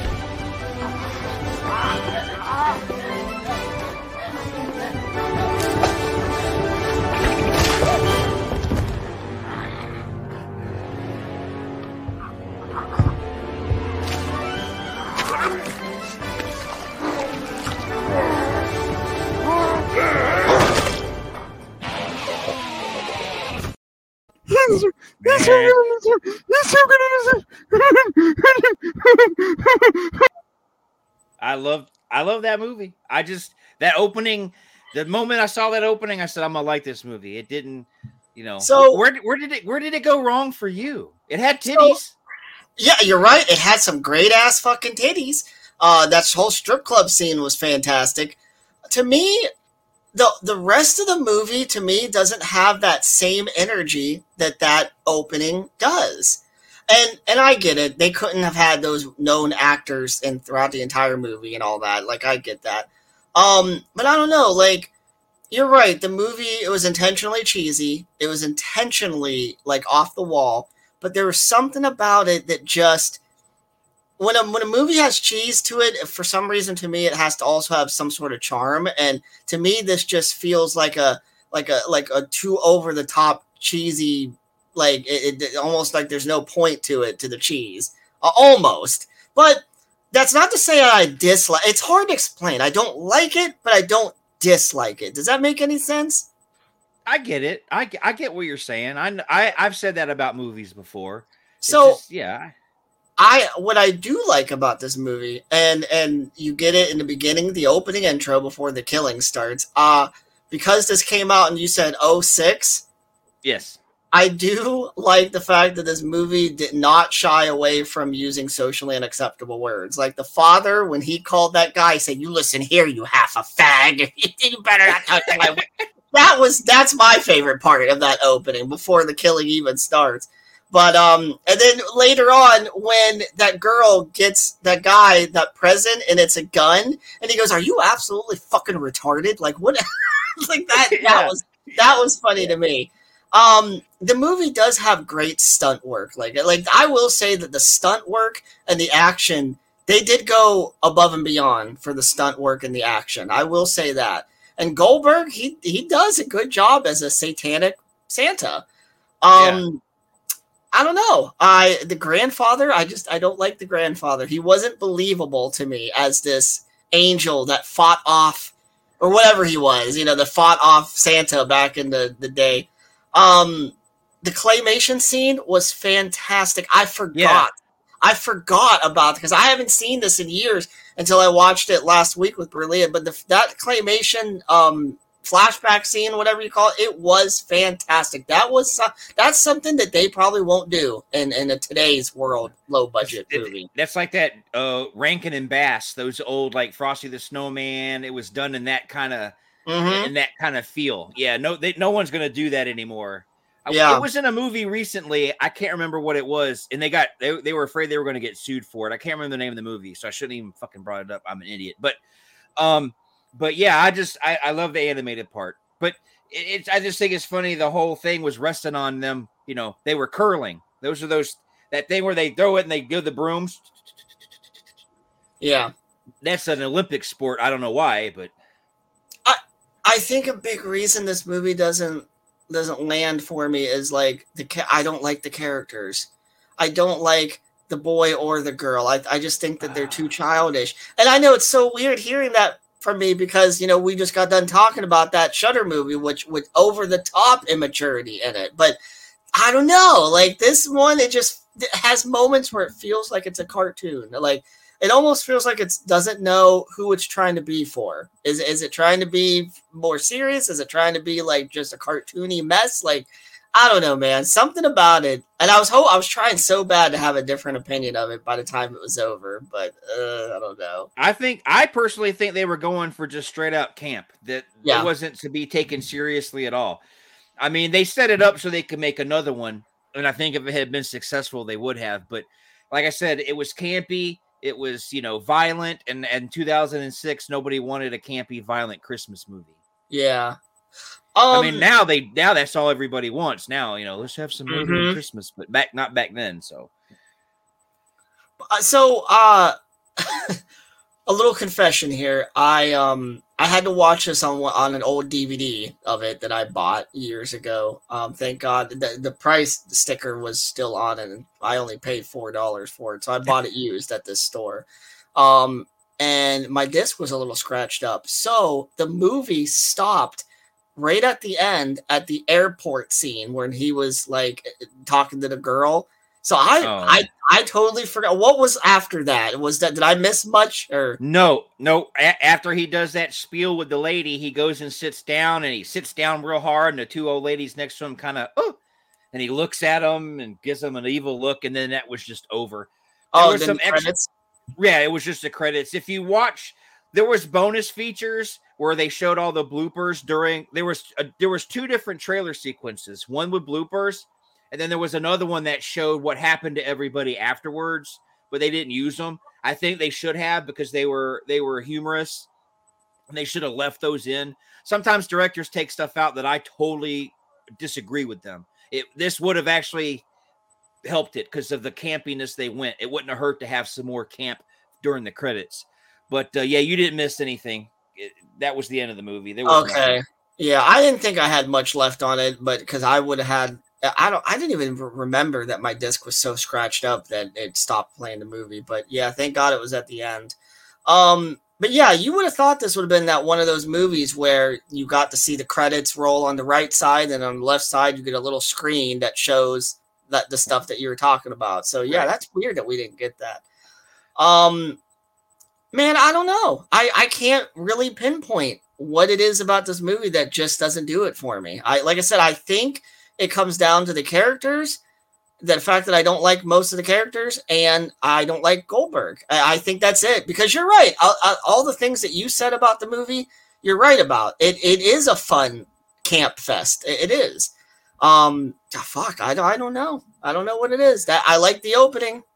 I used to always hope that somebody out there who has, influence over people would bring it up on something, and so it could spark people's interest in it, just to make it a cult classic. But I don't think, because of our woke society today, like some of the things you pointed out, no one's ever going to want. They'll see this movie and go, "Oh, that was uncalled for. Oh, well, that was rude." I mean, real quick here, going back to Die Hard just for a quick minute. I mean, you want to talk about woke and how Gen Z gets butthurt over everything. Just show them that Harlem scene from Die Hard with a Vengeance. you know? Like, just show them that fucking scene. That's the scene Mike should have pulled and put on the fucking screen if he had any balls. But, yeah, I mean, it's so funny to think that, like, I mean, because I think didn't certain studios already come out within the last couple of years and say, hey, we're not censoring movies from the past. The past was the past, and you just deal with how the movies were made. Didn't a couple of them do that? Yeah, some of them did it. One of them took it to the next level. HBO, when they had, because Warner Brothers, they own the rights to Gone with the Wind. There's like a little mini documentary before Gone with the Wind to explain to everybody what it was like back then, and that, this movie shows a lot of racism, but it's culturally important to see it in its full and entirety. So they took these people by the hand and explained to them, this movie's not good, but it's not friendly, but it's a good movie.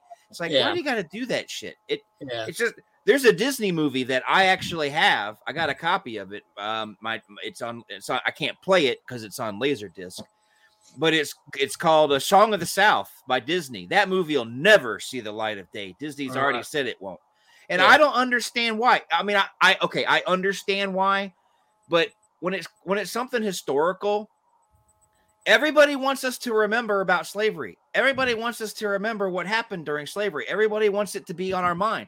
But yet when someone says, well, I got a movie that shows what it was like. Oh, no, that's not good. I'm surprised they let Roots still air. I just don't understand, And real quick, before we go back to the what, Mike joke, but fucking, we were talking about Robert Downey Jr. just a few minutes ago in Iron Man. I'm surprised people don't try to cancel him because he did blackface in Tropic Thunder. It came up last year. People were and he came out and said something. I think he said that, at the time it felt like it was the right thing to do, but now looking back on it, we should have gone a different route. So yeah, even he, of course. Okay, real quick before you chime in, can we all three agree that all of these actors, all of these celebrities, they have no choice. They have to come out and say, yeah, I do regret what I did back then. It's not okay. I should not have done that. I remember hearing an interview with X-Pac. What was it? Just about a year and a half ago. And they brought up that episode of Monday Night Raw in 98 where DX impersonated the Nation of Domination, and he put on blackface to impersonate Mark Henry. It was known, it was a fact that Mark Henry signed off on that idea. He was fine with it. But X-Pac, he said, oh man, no, I should not have done that, man. We was a different time, man. We should not have never done it. And I hate listening to people say that shit. Listen, for our viewers, current viewers, new viewers, I won't make any examples on this show because I don't want to hurt the reputation of Paul the Nerd. But yours truly, your favorite cripple, I say any and all socially unacceptable words, and I don't give a fuck if you're offended by that. Anyway, moving on. Mike, what? Are you sure that you don't mean Tupac instead of X-Pac? Because I never heard X-Pac, but I heard a Tupac. That's number one. X-Pac is a wrestler. I don't know who that is, but okay. I have a politically incorrect scene to play. Okay. Here we go. Okay. Can't wait to see the shit we got. Can we open our motherfucking presents now? Of course. Go ahead, kids. Let's see what Santa got you.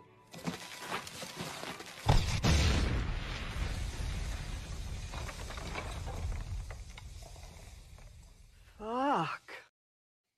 Yeah, that is a good scene. I loved it.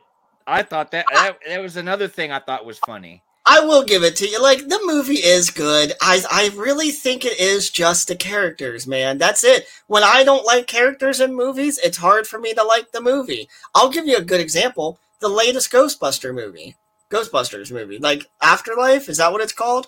Yeah. I wanted to like it so fucking bad, but all the fucking kid characters just pissed me off. Annoyed me. What, Mike? Mm. Oh, that movie sucks because there's no Slimer in it. Is that what you wanted to say? Muncher sucks. Is that what you want me to say? Muncher's a bitch, and they should have never done it. And Slimer is what would have fixed that entire fucking movie, right? All right, get out of here until you have something to say. Thank you. But anyway, that's all it is, man, because you're right. Like, Santa's Sleigh is a fun, campy film.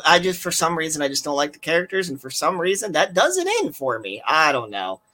But, and Goldberg. Yeah, so I guess that kind of goes along with the character thing as Goldberg. I mean, it's fair. I'm not gonna, you're not hurting my feelings, because if you don't like if the guy who plays the main role you don't like, you're just not going to like it. Right. I give you credit for even trying, to be honest, when you first bought it, even if it was $1.99, I give you credit for at least giving it a shot, because that there's a lot of people I don't like actor wise, but I'll still be like, okay, I'll try it because so-and-so and so-and-so's in it. And I'll be like, nope, I shouldn't have bought it. But at least you tried. Yeah. I'd have been more upset if you had paid full price, knowing you don't like Goldberg. That would have been a foolish thing. Right. And the frustrating thing about Santa's Sleigh is, you know what I mean when I say there's just certain low-budget horror movies that, for some reason, just everyone knows about. I guess Hobo with a Shotgun would be one of them. Like, so many people that I know knows that movie, but they don't pay attention to most low budget. They don't pay attention to the indie scene in the horror genre. And I know Hobo with a Shotgun isn't technically a horror movie, but at the same time, it kind of is because it's got all the horror aspects in it, But I would say Santa's Sleigh is another one. I know a lot of people that has seen that movie, but just won't give the time of day to any other indie horror movie. But they know that movie. Right. And yeah, I have to agree with you on the horror. I think it's a horror action hybrid for the Hobo with Shotgun. I mean, look at the two men in the iron suits. I mean, that was like, that was a horror like thing that, so no, I agree with you. But that's the thing about indie films, or I don't know about how it is now, but how it was back in the day, there'd be like one indie film, people would love it, but they wouldn't. Everybody wanted to have an indie film in their repertoire so they could look intelligent when they go to a meeting, or they'd go out to dinner with somebody, bring up that one independent film. Like, oh, you like indie film? Oh yeah, of course. I know blah, blah, blah. It's a great film. Oh yeah. It's just, it used to be a niche or however you want to say it, a thing, now more people are into indie, but I don't know. I've been into indie for a long time, and I like indie because Hollywood puts their stamp on it too hard. When you're a director and you're a producer and you have a vision, and some suit in a plane comes down and been like, nope. Now the movie's butchered and it bombs. And then Hollywood turns around and blames the producers, the actors, and the directors. But these directors don't have the balls to go on national television or on a report, an article, or a website and actually say, well, this movie would have been good, but the fat fucker from fucking the studio came in and fucking slashed my budget. That's one thing I hate about Hollywood. Well, there's more than one, but this is one thing I hate. They blow each other. They're always blowing each other. You know, these motherfuckers hate each other, but they always have something nice to say about each other. It's like, you're full of shit. I know. You are so full of shit. It's like, you know, that. So yeah, I'm not a big, I like Hollywood blockbusters and I still watch them like everybody else, but I have no respect for Hollywood. Right. I mean, like, back in the day, no one had the guts to come out and say, like, oh, yeah, you know, Harvey Weinstein, he butchered my movie and then he raped my wife. But, you know, they can't say shit like that because there's NDAs or whatever it's called, and you can't talk bad about your bosses and shit like that. Right. But, fuck, I don't know. Like, and what was, someone was just telling me earlier, that new Avatar movie, it has a budget of $250 million. Yeah, that's a lot of money. I mean, like, what? Like, why does it need that? And like I was telling my friend, and I'm over here watching and enjoying movies that have a budget of $250,000. You know, the Terrifier 2 was made for $250,000. You know, I get different strokes for different folks. Whatever, you know, like, and that's a big thing. Like. And much like the racist and sexist jokes that I make, I'm not really fucking serious on all of it. And I don't like to put people down for what they're into. You know, I'm real big on that. I think we talked about this on a past episode. Like, you know, I grew up a wrestling fan. I had to grow up people making fun of me for being a wrestling fan. So and it hurt. You know, it always hurt my fucking feelings, you know, being made fun of for being a wrestling fan. And so I don't do that to people. You know, whatever people are into, good. It's probably great. I'm just not into it, you know? Yeah, that's where I had the good life. Growing up in the South, I could come out. I could come out and say I was a wrestling fan because, you know, everybody down there was a wrestling fan too. But when I moved up to Illinois in '89 and I was talking to people up there, oh yeah, you know, I watched I watch Raw, I watch. You watch that fake stuff? Why do you watch that fake stuff? Why don't you watch boxing or something else? That's fake. So yeah, I understand. Wrestling fans, man, some of them back in the day, you could get ripped to shreds. And you're in Ohio. That's a northern state too. That, you know. Yeah. So, yeah. I'm sure people are judgmental as fuck here in Ohio. That is for goddamn sure. I was watching that Christmas, that hybrid mind-jacked ne'er-do-well special. They were cracking on Ohio in that episode. Joey T and Tyree and Aaron was, and I was in my head, I was agreeing with everything they were saying because it's true. Ohio kind of sucks, but at the same time, Ohio also doesn't have a lot of bad stuff going for it either. You know, we don't get hurricanes over here. You know, acts of God does not destroy our property over here in Ohio. Right. You know, but yeah, we ain't got nothing else going on. It's just one of those quieter states, you know, and that's really about it. So, but Cleveland rocks. So there's one thing. Yeah, I guess you do have, you got some things in Cleveland that are noteworthy, like the Rock and Roll Hall of Fame and stuff like that. But I think that's it. I don't think Ohio is known for anything else really. So I'm okay with it. I'm not embarrassed to live in Ohio. Whatever. But yeah, no, it's just the area that I lived in. That same thing. When you watch that fake shit, and nowadays I have a good comeback for that, and it's like, well, if you think wrestling's fake, your favorite movie's fake. Like, why do you enjoy watching your favorite movie? It's fake. If you're gonna call wrestling fake, then under that same umbrella of a description of the word fake, that's your favorite movie as well. Because there's really no difference between wrestling and movies, the way they're made. The only difference is wrestling is done in one take in front of a live audience, like live theater, and a movie, you can have as many takes as you want. And if anything, wrestling, the wrestlers, they're performing the stunts, they're performing the character, and they're putting their bodies on the line. So if anything, I think wrestling is a little bit more dangerous than being a movie actor. But as we both know, you can't reason with people. They hate wrestling. You could compare it to anything. Oh, it's not the same thing. You can't. You know. I mean, people hate on wrestling. You're right. Like, And that's why I've always said, like, hey, whatever you're into, cool. I'm not going to put it down. I'm just not for me. I'm not going to sit there and, well, you like that shit? Why? You know, I'm not. No, I've gone through way too much of that. I went through time periods where I'd have friends come over, and as soon as they would see wrestling on my TV, they would just turn right around and leave. And it's like, what the fuck ever, dude? Like, no, you want to be. Go ahead. Yeah, no, that was it. You want to be a dick like that? You know, I'll pick my entertainment world over friends any fucking day. That's how I am in today's world. In my life these days, it's like I do have friends. I'm very thankful. I have a lot of good people in my life, and thankfully, they're the people that accept what I'm into, and some of them are even into what I'm into. But I wouldn't let anybody like influence me to try to not be a part of fandoms that I'm a part of.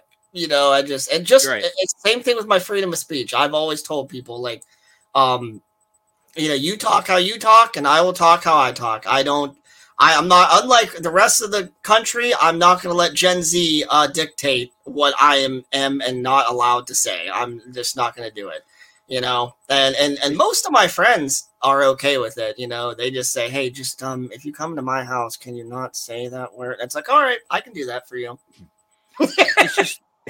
It's just like porn. You know, back in the 80s and 90s, everybody who came across you ever brought up porn. Oh, you watch that dirty shit. You watch that dirty shit.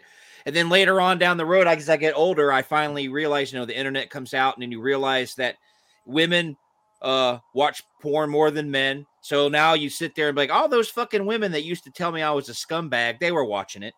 And it was $1 billion a year industry. All right, so it makes $1 billion a year, but yet nobody likes porn. Okay. It's like, come on, man. If you like something, just say you like it. Don't, you know, if somebody's going to hate you, they're going to hate you. Why do you want someone who's going to hate you in your life anyway? Yeah, that's toxic. I wouldn't ever again. I mean, I used to allow this when I was in my teens and early 20s, but never in my life these days or ever again the rest of my life will I ever allow a person to stay in my life if they're going to put me down for what makes me happy in life. Throughout you probably don't know this because you wouldn't have done something like this, but throughout the 2010s, I would say all the way up until 2018 maybe or 2019. No, I think 2018. A lot of these cable companies and satellite companies, you could subscribe to actual porn channels through your local cable company. Yep. Like they would have the Playboy channel, Penthouse TV, Hustler channel, you know, just all that. And so I was doing it because, and everyone would always say like, well, you can watch it for free on the internet. Why are you paying for it? And I was paying for the luxury of just being able to turn on a channel and just relax on the couch and watch it. And I actually, because like I have a no kid rule at my house, because again, I fucking hate being around my friends' kids.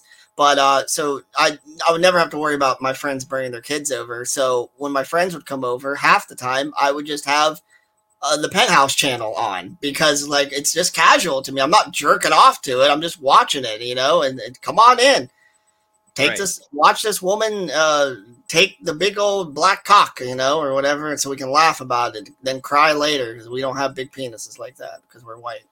Anyway, but no, I just entertainment. Like, why should anyone be putting each other down for what our entertainment choices are? Like that's terrible. Right. So, but anyway, so you already said Santa Sleigh 6 out of 5. I'm going to be generous. I'm going to be generous, and I'm going to give this a 3 out of 5. Because, like I said, I don't hate it. I don't even really dislike it. It's just the characters I dislike, and Bill Goldberg I dislike. But the movie itself is fun. So, yeah, 3 out of 5 for me. Okay. I will say also, there's not much they could have changed in the movie to make it better. I do think they made a really decently made, good cinematography, good, you know what I mean? It was a good made movie. If they had put anything extra in it, they would have actually made it worse because it was an hour and 20 minutes. It was nice and short. It flowed, and that was it. If they had put more in there, like you wanted to see more, you know, of the characters and whatnot, that would have probably killed it. Probably killed it. Yeah. Like Christmas, Bloody Christmas, too much. I know you like to have, but for me, me and you are different. But for me, I think if they had put more into it, I would have been. What, Christmas, Bloody Christmas? No, how you like the slow buildup. Like you don't have a problem with slow buildup. If they did Santa's Sleigh with a slow buildup, I probably wouldn't have liked it as much. That's I think me and you. That's where me and you differ. You like the slow build, and I like the let's get Yeah. you know. Yeah, it's totally left field for our current conversation, but the example that comes to my mind is the Evil Dead franchise. I prefer 100% the original Evil Dead over Evil Dead 2. Why? Because of pacing. It's a slow build, slow burn, and then it just ramps up, and then by the end of it, it's fucking balls to the wall, batshit crazy. Evil Dead 2, it jumps all over the place. It feels almost too rushed in the beginning of it, and you're going back and forth from the news recruiter people, that get to the cabin eventually, back and forth from that to back to the cabin, and I don't know, man. It's pacing. That's what it is to me. Yeah. I like the original because the pacing. I remember the first time I saw Evil Dead 2, I'm like, wait a minute, how is this a sequel? He came up here with his friends, not just his girlfriend. I was really bothered by the way it started. Well, and that's like an age-old argument, right, between fans and debate and all that, because how does Evil Dead 2 happen from Evil Dead 1? The way I make it up in my mind is when the Evil Dead, or the original, when that one ends, it ends by a POV camera, the spirit, just jumping right into Ash's face, right, and then it ends. Well, you could say that he didn't die. You could say that they kind of grabbed a hold of him and threw him back into the beginning and made him live through all of it again, which is kind of believable because he got thrusted back into the ancient times in Army of Darkness. Or you could take the way that the original Evil Dead ended and you could splice it into the part a little bit ways in, a few minutes into Evil Dead 2, where the spirit grabs a hold of him again and he gets possessed and he's flying into that tree and then falls face first into that puddle of water or whatever, and then he's possessed and he looks up at the sun and you know what I mean? You could splice that together and not even show that beginning scene of Evil Dead 2. So you could splice it together like that. You said muddle! What the fuck is the muddle? Hey, I'm tired. So shut the fuck up. I don't mind. You said muddle! I don't mind slow movies because, Morgan says down here, slow burns that pay off are the best. I don't mind slow movies that are character driven if that's what I know. Like Lord of the Rings, I would have hated it if it had been a 90-minute movie. I like the way it built. I like how the sequel, the second film, The Two Towers, was very, very slow and drawn out because it was building up for the end. I what I'm saying is with horror movies, action movies, I don't want a slow burn. I want it to let's just get the action. Give me my movie. I got popcorn. I'm ready to see explosions. I don't need to see your life story. So I feel it's for me, it depends on the kind of the movie. Drama, go ahead, take your time. I agree with that. It depends on the movie, depends on the characters, and what the movie's supposed to be. I agree with all that. Because like you said earlier, Terrifier 2 is 2.5 hours, but it doesn't feel like it is. Because it trucks along nicely. Right. Speaking of Terrifier, the director, Damien Leone, is that how you pronounce it? Yes. I heard the other day, I didn't see it on an article, but I heard that, did he sign with a movie studio? Yeah, there was an article. And one, I don't remember what show it was. They brought it up the other day. Michael J. and I think was Poe maybe. Yeah, there was an article. He did sign. He did sign with a company.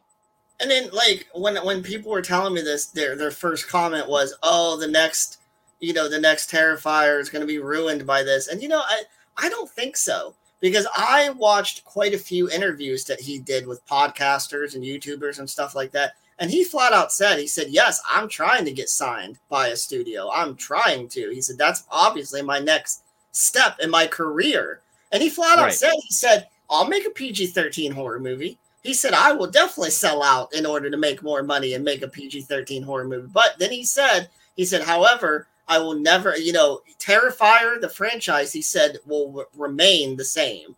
I'm going to finish those movies independently. And that's what he said. I wish I could find that so I could send it to you guys, but because I watched a lot of interviews that he did and all that. No, Mike, it's not. Art's not dead. Your mom's probably dead right now, but Art's not dead. Here's the thing that I have to say about this. If he signed with a company, that's good. But if he was smart, everybody sees these people sign with studios and they get all upset. Oh, shit's gonna hit the fan. We have to wait and see. He may be like you said, I'll do these PG-13s or whatever you want to do, but you can't touch Art. You can't touch the Terrifier. And they may be like, that's fair. So he may get to still do whatever the hell he wants for Terrifier 3. We have to wait and see.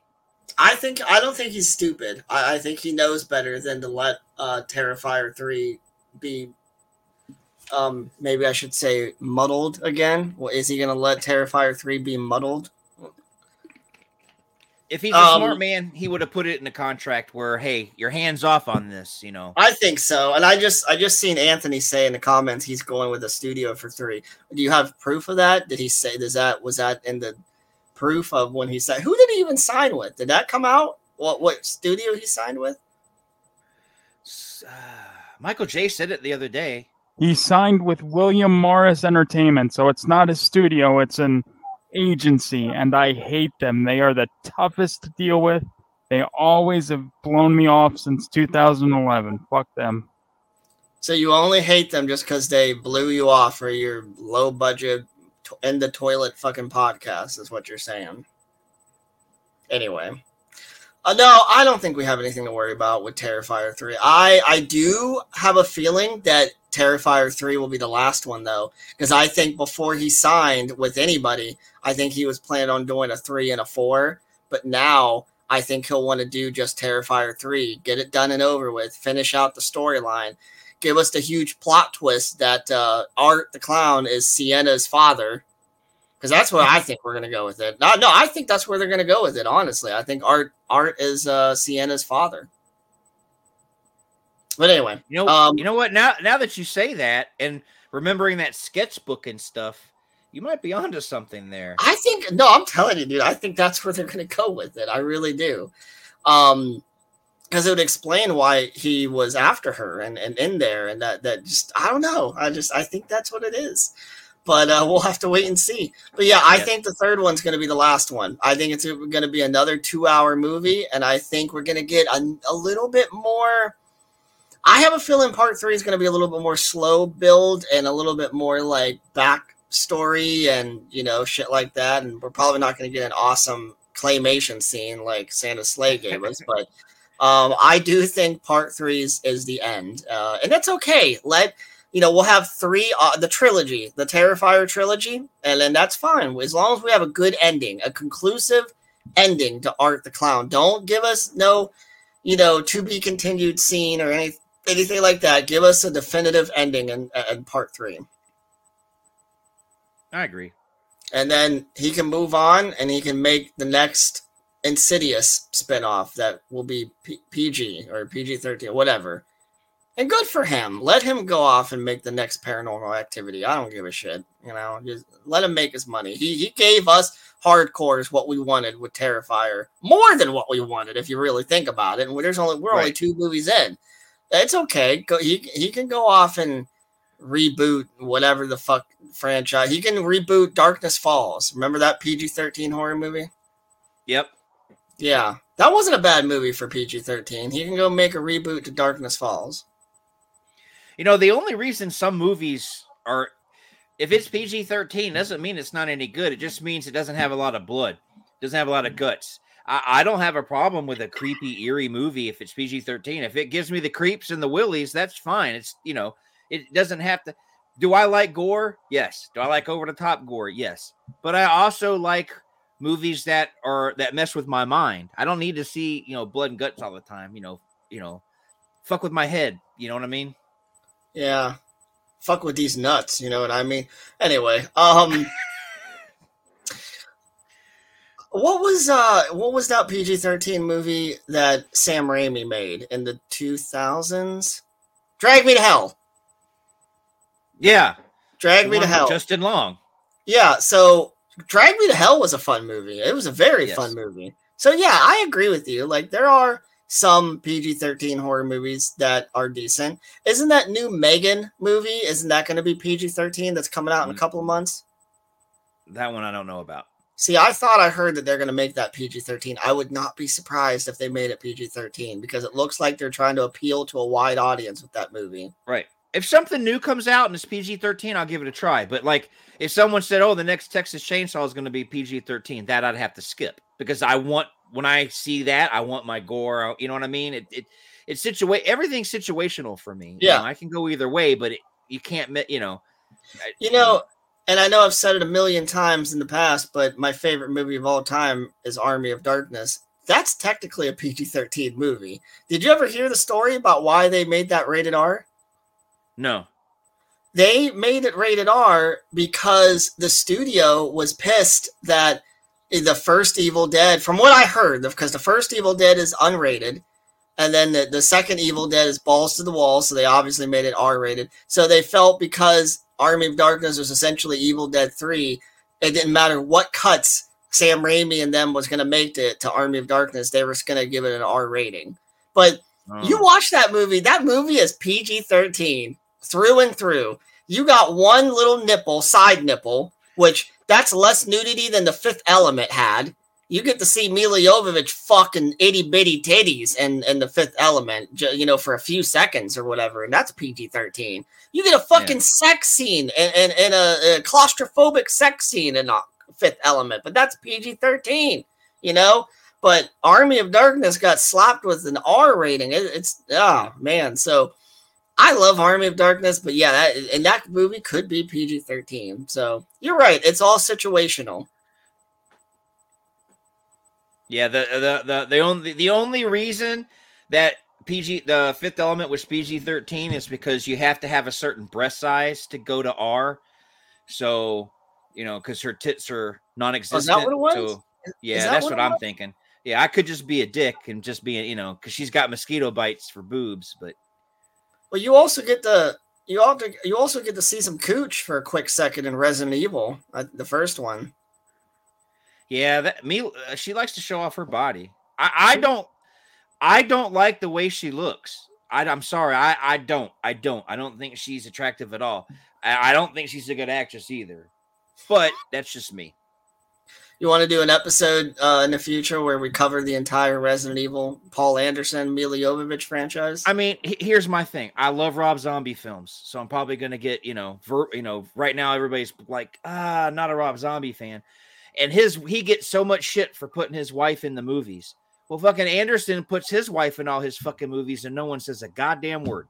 That is true, but that's mainly that's because Milla Jovovich can act and Sherry Moon Zombie cannot. Sorry, that's just my opinion. But I think Sherry Moon Zombie is terrible as an actress. I really do. Like, she was good as Baby. She was good as Baby in all three of the... And as terrible as 3 from Hell is as a movie, that's the Baby movie. And she does incredible in that movie. The first time I saw Milla, and I was in a movie called Dazed and Confused. She played a little hippy dippy chick who played her little guitar. And I was like, I didn't like her then. I don't like her now. I just don't like her. I don't know why. I don't know. I must have seen her in something I didn't like. And I don't know. I don't like her. I don't think she can act. I don't think she looks good. But now she does good stunts. She does good stunts. Yeah. Now, Paul, could it be possibly that you just wrote Milla an email asking her for an autograph for your daughter and she didn't reply back? Is that why you don't like Milla Jovovich? No, I would have never done something so horrible to my kid. You would end up giving your daughter another stroke if you had done that, right? Yeah. Dad loves you so much. He got you an autograph from a hack. Right. And then all of a sudden she's like, yeah, and then you're like, no, I hate Milla Jovovich. I don't know. And you know what? And here's the thing that's going to even blow your mind even more. As much as I don't like her, I love the Resident Evil films. See? I'm fucking weird. What, Mike? No, I was going to say Milla Jovovich isn't a hack. Steve Merlot is a hack. Oh my God. We're not doing that on this show. We're not doing that bullshit. Yeah, isn't it? That is weird, right? Like certain movies that you can like, but it's like the actor in it, I don't really like them. I get it, I can get that because the Resident Evil movies, they're also camp fests, right? They're completely campy. They're their own thing. They're not even true Resident Evil. They veered off and turned into their own thing. But I love the Resident Evil movies for what they are. Yeah, I loved them too. I thought he could have changed a few things and not used the Resident Evil because now they're trying to bring it back. And that Welcome to Raccoon City was very close to the original material. And I actually liked it. I don't think Sony's going to make another one, but I actually liked that Welcome to Raccoon City. I thought it was really good. I did too. I liked it. I didn't like it as much as I liked the Mila Jovovich Resident Evil movies, but in its own way, I did like Welcome to Raccoon City. I did it not make enough money? Is that why Sony's not going to do a sequel to it? I don't think it was. It had the people who saw it liked it, but but not enough people went and saw it. So I don't think there was enough time because in between. Like the final chapter came out. I think it was 2016, and then this one came out. Was it 2021? It was either 2020 or no, it might have been 2020, right? Yeah, I think it was in 2020. So if that's the case, that's only 4 years. No, they should have waited. That's the thing. They should have waited and let people like crave another Resident Evil movie first. And you know what I mean? I don't know. Because I like the animated films they did. Now I didn't watch the TV show, and I have you to thank for that because for one, it got shit canned already. You watched the TV show? No. The more I thought about what you said, like, yeah, Lance Reddick's a fucking awesome actor, but he had no business, playing a bad guy. And so you saved me because it got canceled. So obviously it wasn't any good. So you saved me about 8 hours of my time. So I thank you for that. You're welcome, babe. But no, I didn't say he had no business playing the bad guy. I said he had no business playing Albert Wesker, which the Albert Wesker is a white German Nazi. And ladies and gentlemen, I'm speaking for myself here, not for anybody on Rabbit and Red Radio. I will not support any TV show or movie with race swapping. Thank you very much. I don't give a fuck what you think. So yeah, I agree with you. I think Lance Reddick is a great guy. He showed up on Attack of the Show before G4 crashed and burned again, and he was funny on Attack of the Show. So yeah, I ain't got no problem with Lance Reddick. Just they should have gave him an original fucking character to play on that Resident Evil series, and maybe the show wouldn't have got canned. So that's just my opinion. But anyway, before we sign off tonight, let's talk a little wrestling. I know you got some shit on your mind about wrestling. What do you want to talk about with professional wrestling? I want to talk about the fact that old fart fucking piece of shit old man wants to fucking come back to the WWE. What the fuck? Stay the fuck out of it. It's doing better without you. Don't fucking piss in the pool, motherfucker, and go away. You're old. You're old. Get the fuck out. And I can't believe this man. Yeah, and I just heard this earlier today. He's now saying that he got bad advice from people that suggested that he step down, and now he wants to come back. He thinks the whole thing's going to blow over. And it won't blow over. Another woman just filed a lawsuit just last week, so it's not going to blow over. You know what? If he comes back, it'll be bad news for WWE and good news for AEW, because what was making AEW so good is they were the 100% alternative to WWE. Now that Triple H is in charge of Raw and SmackDown, WWE is still PG and it's still not as raunchy as AEW, but now there's more similarities, right? Now it's a little bit closer to each other. And that's good in the sense that, like, now we could, as adults, watch WWE again and not feel as embarrassed because it's not as much of a shitty, half-retarded cartoon show. But at the same time, now AEW, and now people are going to be like, well, why watch AEW? Now, now that Triple H is in control of WWE. So a small part of me would find it hilarious if Vince McMahon did come back, because he'll run it into the ground all over again. Maybe not financially, but creatively all over again. See, we have that what we were talking about earlier with all these woke people. So they're not going to want this sexist man running his company. I don't care that he's a sexist man. If he used company money to hush these women up, that's illegal. I'm not talking about the morality here. I'm talking about the legalities. You can't use company funds to hush people. I will say real quick, I just want to speak for myself, and you got to agree with me on this, Paul. God bless Vince McMahon for all the pussy he's probably gotten throughout his life, right? Yes. As long as he didn't force anybody, and it's okay. If he says, hey, look, this is how I am. If a grown adult tells another grown adult, if you suck my fucking cock, I'll make you a star, and you suck his cock and there was no forcing, you can't come back 10 years later and say, well, he made me suck. No, you can't do that. If you sucked your way to the top, then you sucked your way to the top. But when your career falls apart and you're going nowhere, and then now, well, what am I going to do? I know, I'll accuse him of things. I'm not saying that every woman that comes out is making false accusations. I'm just saying not every woman that comes out. You gotta look at both sides and investigate. That's what's wrong today. Today's society. You're guilty before you're proven innocent, and then once you're proven innocent, everybody's like, well, he got off this time, but I'm sure he did something else. Right. The fucking accusations are more dangerous than the proof now. You're right, because once you're proven innocent, then by that point, everyone's like, well, fuck it. I don't even want to think about him. I'm not watching his content. Just done. And it's like, right. Dude, like, what the fuck? I mean, if Michael J said, hey, man, if you want to keep doing this, you got to come to Pennsylvania and suck my cock, I would never do another podcast as long as I lived. Yeah. But some people might go and do it. Well, you can't fucking cry about it later. Buyer's remorse, man. You got to fucking be responsible for what you fucking do. I think that anybody in their right mind wouldn't suck Michael J's cock, honestly. I could concur. That's why he spends all of his time doing a podcasting network and slowly poisoning his mother. That's why she's in the hospital tonight. I'm joking, and don't anyone take that serious. It's just a joke. I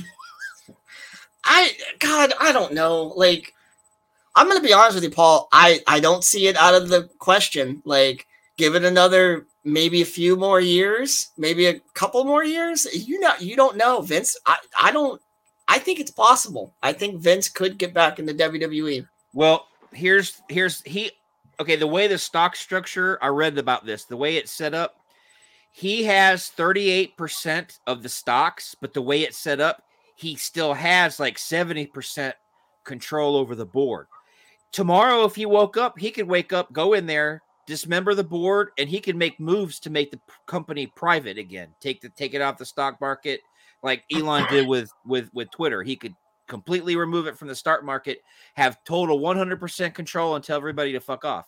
Some people think he might do that, but that would be a mistake because, like we said, in today's society, NBC's not, USA Network's not going to want to keep him around if that's the kind of person he is, because it makes them look bad. So he needs to think about his legacy before he fucks everything up, which I'm with you. I think he's got such an ego that he's going to go back. I think he's going to fucking go back. Yeah, he's going back. And, well, here's the thing. I'm not trying to say that, I think the WWE will be around the rest of our lives. I mean, definitely the rest of your life, definitely the rest of my life, but I think if he comes back, he's only helping other companies like AEW. Like, I don't know. That's what I think. Because here's the thing. AEW at one point was pulling in like somewhere like around 1.1 million viewers, for the whole show, which is pretty good for them, for a 3-year-old company. But now they're doing somewhere around 900,000 views per episode. And it's like, man, they dropped a little bit. And I think it's because people are like, oh, WWE is cool again. Like, all right, I'll just go back to watching them, and I think that's what it is. In all honesty, Right. I don't think it's that people aren't interested in watching professional wrestling anymore. I think, if anything, I think we're going through another boom period of professional wrestling. I think wrestling is more cooler now than it was within the last 15 years. Yeah. That's what I think. And Vince's ego is so big, he's seeing Nick Khan, Stephanie McMahon, and Triple H getting better numbers than he was. Now he has, I got to go back and show them I still got it. And that's not, he doesn't. I know. When I'm asking you right now, if we do this for a long time and I start getting senile and crazy, you need to let me go. Don't let me keep grasping at them straws. Like, when I don't have it anymore, tell me, look, dude, you don't got it no more. I got to cut you loose. I don't think we'll have to worry about that because eventually I'll get canceled and Mike will. I can see it now. This is going to happen eventually. Eventually, all of you are going to have a private meeting with Mike and you're going to tell him, like, look, we're finally getting views. We're finally making money off this network. Cody's either got to dial back the socially unacceptable stuff or, whenever. He's got to stop it. And then that's when I'll tell Mike, like, well, see you guys later because I ain't fucking toning it down. I ain't changing whatsoever. We'll have to go to pre-taping episodes. That way, whoever's editing can just bleep me out on whatever I say. And then, boom, there's your solution right there. Just like when me and Aaron do the next Poe Talks, it has to be pre-taped so he can edit it. So no, don't worry, Paul. I won't. That won't have to happen. You won't. You ain't gonna go senile. You'll just fall dead eventually one day, and then we'll have a whole week of what, Mike? Dude, this is a free speech platform. You can say whatever the fuck you motherfucking want, okay, asshole? Nobody's getting fucking canceled, okay, you crippled piece of shit. For now. Just wait until the numbers start rolling in. No, but, yeah, I don't know, man. I just think that the WWE, the way it is right now, it's a good fight between them and AEW. And if you think about it, have you been watching AEW television lately? I watched. Yes. The wife and I haven't watched it in about a month. I have them on the DVR. I just haven't watched them because I was a little upset. I like the MJF stuff, but I was a little upset about, William Regal leaving. It's like, oh man. Yeah, and I will tell you, as a diehard AEW fan, I will say they couldn't write themselves out of that one. They did a really cheesy WWE style, explanation of what happened, and it fell right on its face. Right. But other than that, AEW I think has been kicking the gear up as far as their storytelling, as far as the intensity, the match quality. I mean, right now, Death Triangle and the Elite are having a best of 7 tournament. They've been having, they're going to have 7 fucking matches, just them 2 teams together, like by the time it's all done and over with. And these matches have been great. They've been fantastic. Now, I'll tell you one thing I am looking forward to. I want to see that last Ring of Honor pay-per-view. I heard that thing was fucking spectacular. And one of my favorite tag teams are the Brothers, them boys. So I really want to see them wrestle FTR, and old Dax lost a tooth and everything. They said everything I saw was A's and B's across the board for that pay-per-view. So I got to see the Briscoes. Yeah, I love the Briscoes. I love the Briscoes, man. I love them to death. I think they're a good tag team. I wish WWE had got them back in the heyday, but now I want WWE to stay far away from them. But I love the Briscoes, man, because they're a tag team who weren't like they said it like it was. They didn't beat around the bush. They didn't choose their words wisely. They just said what fucking from the heart and just said. Whoop. And isn't that why Warner Brothers Discovery won't let them on AEW? Because didn't they call someone a faggot or something back in the day? That's why AT&T's Warner Brothers didn't want them. Now that Discovery's got them, Discovery might be different. Discovery may be like, well, that's the past. You're going to do it again? No, we won't do it again. Okay, put them on. So we'll have to see what they say. But that's the thing. See, people who here's my problem. Here's another problem I have with society today. People like me, we're set in our ways. We're trying. We're trying. We're trying to accommodate. If somebody wants me to say this or that, I try to accommodate them. But I'm gonna slip up because I've been doing the same fucking thing for 50-something years. So I'm gonna slip up because this all new woke shit is brand new. So I'm gonna slip up. But for people to fucking judge me and all that because I come from a different time, I do come from a different time. Things were different. It's not, people would say that. You would be like, oh man, don't be a fag, or oh, that shirt's gay. I wore a winger shirt. It wasn't pink. It wasn't purple. It was a winger shirt. Man, that's a gay shirt. It had nothing to do with, so it was a different time. And I just don't, and I sometimes I slip up. Sometimes I slip up. I swear to Christ, I'm not saying this just to be off the wall, terribly offensive or anything. But back in the day, there was this saying, and I know no one would ever say it these days, but I remember I was hanging out with my friends. We used to go to the roller rink all the time, right? And the cool thing back then was if you're a teenager, someone's got the smokes. Someone's got the cigarettes, and, they would call the cigarettes fags, to be funny and whatever. You call them fags or whatever. But then there's this other saying that people, because I would never smoke or whatever, but I would see my friends like pass each other back and forth the cigarette or whatever. And then they would tell each other, don't nigger lip it. And I would always wonder, like, what the fuck does that mean? And that means don't put slobber on the fucking, and of course back then, and there was all kinds of, like, there was black kids around, there was white, nobody fucking cared. Right. What, Mike? So they slobber? I don't know. I'm not going to get into all that bullshit. I just know that was the saying back then. They would say that to each other. And my only point was, I'm not going to fucking repeat it again, but the only point I was making is back then, those sayings, that kind of stuff was A-okay because everyone had common sense. He wasn't being hateful. But right. Those women and stop. You got my head.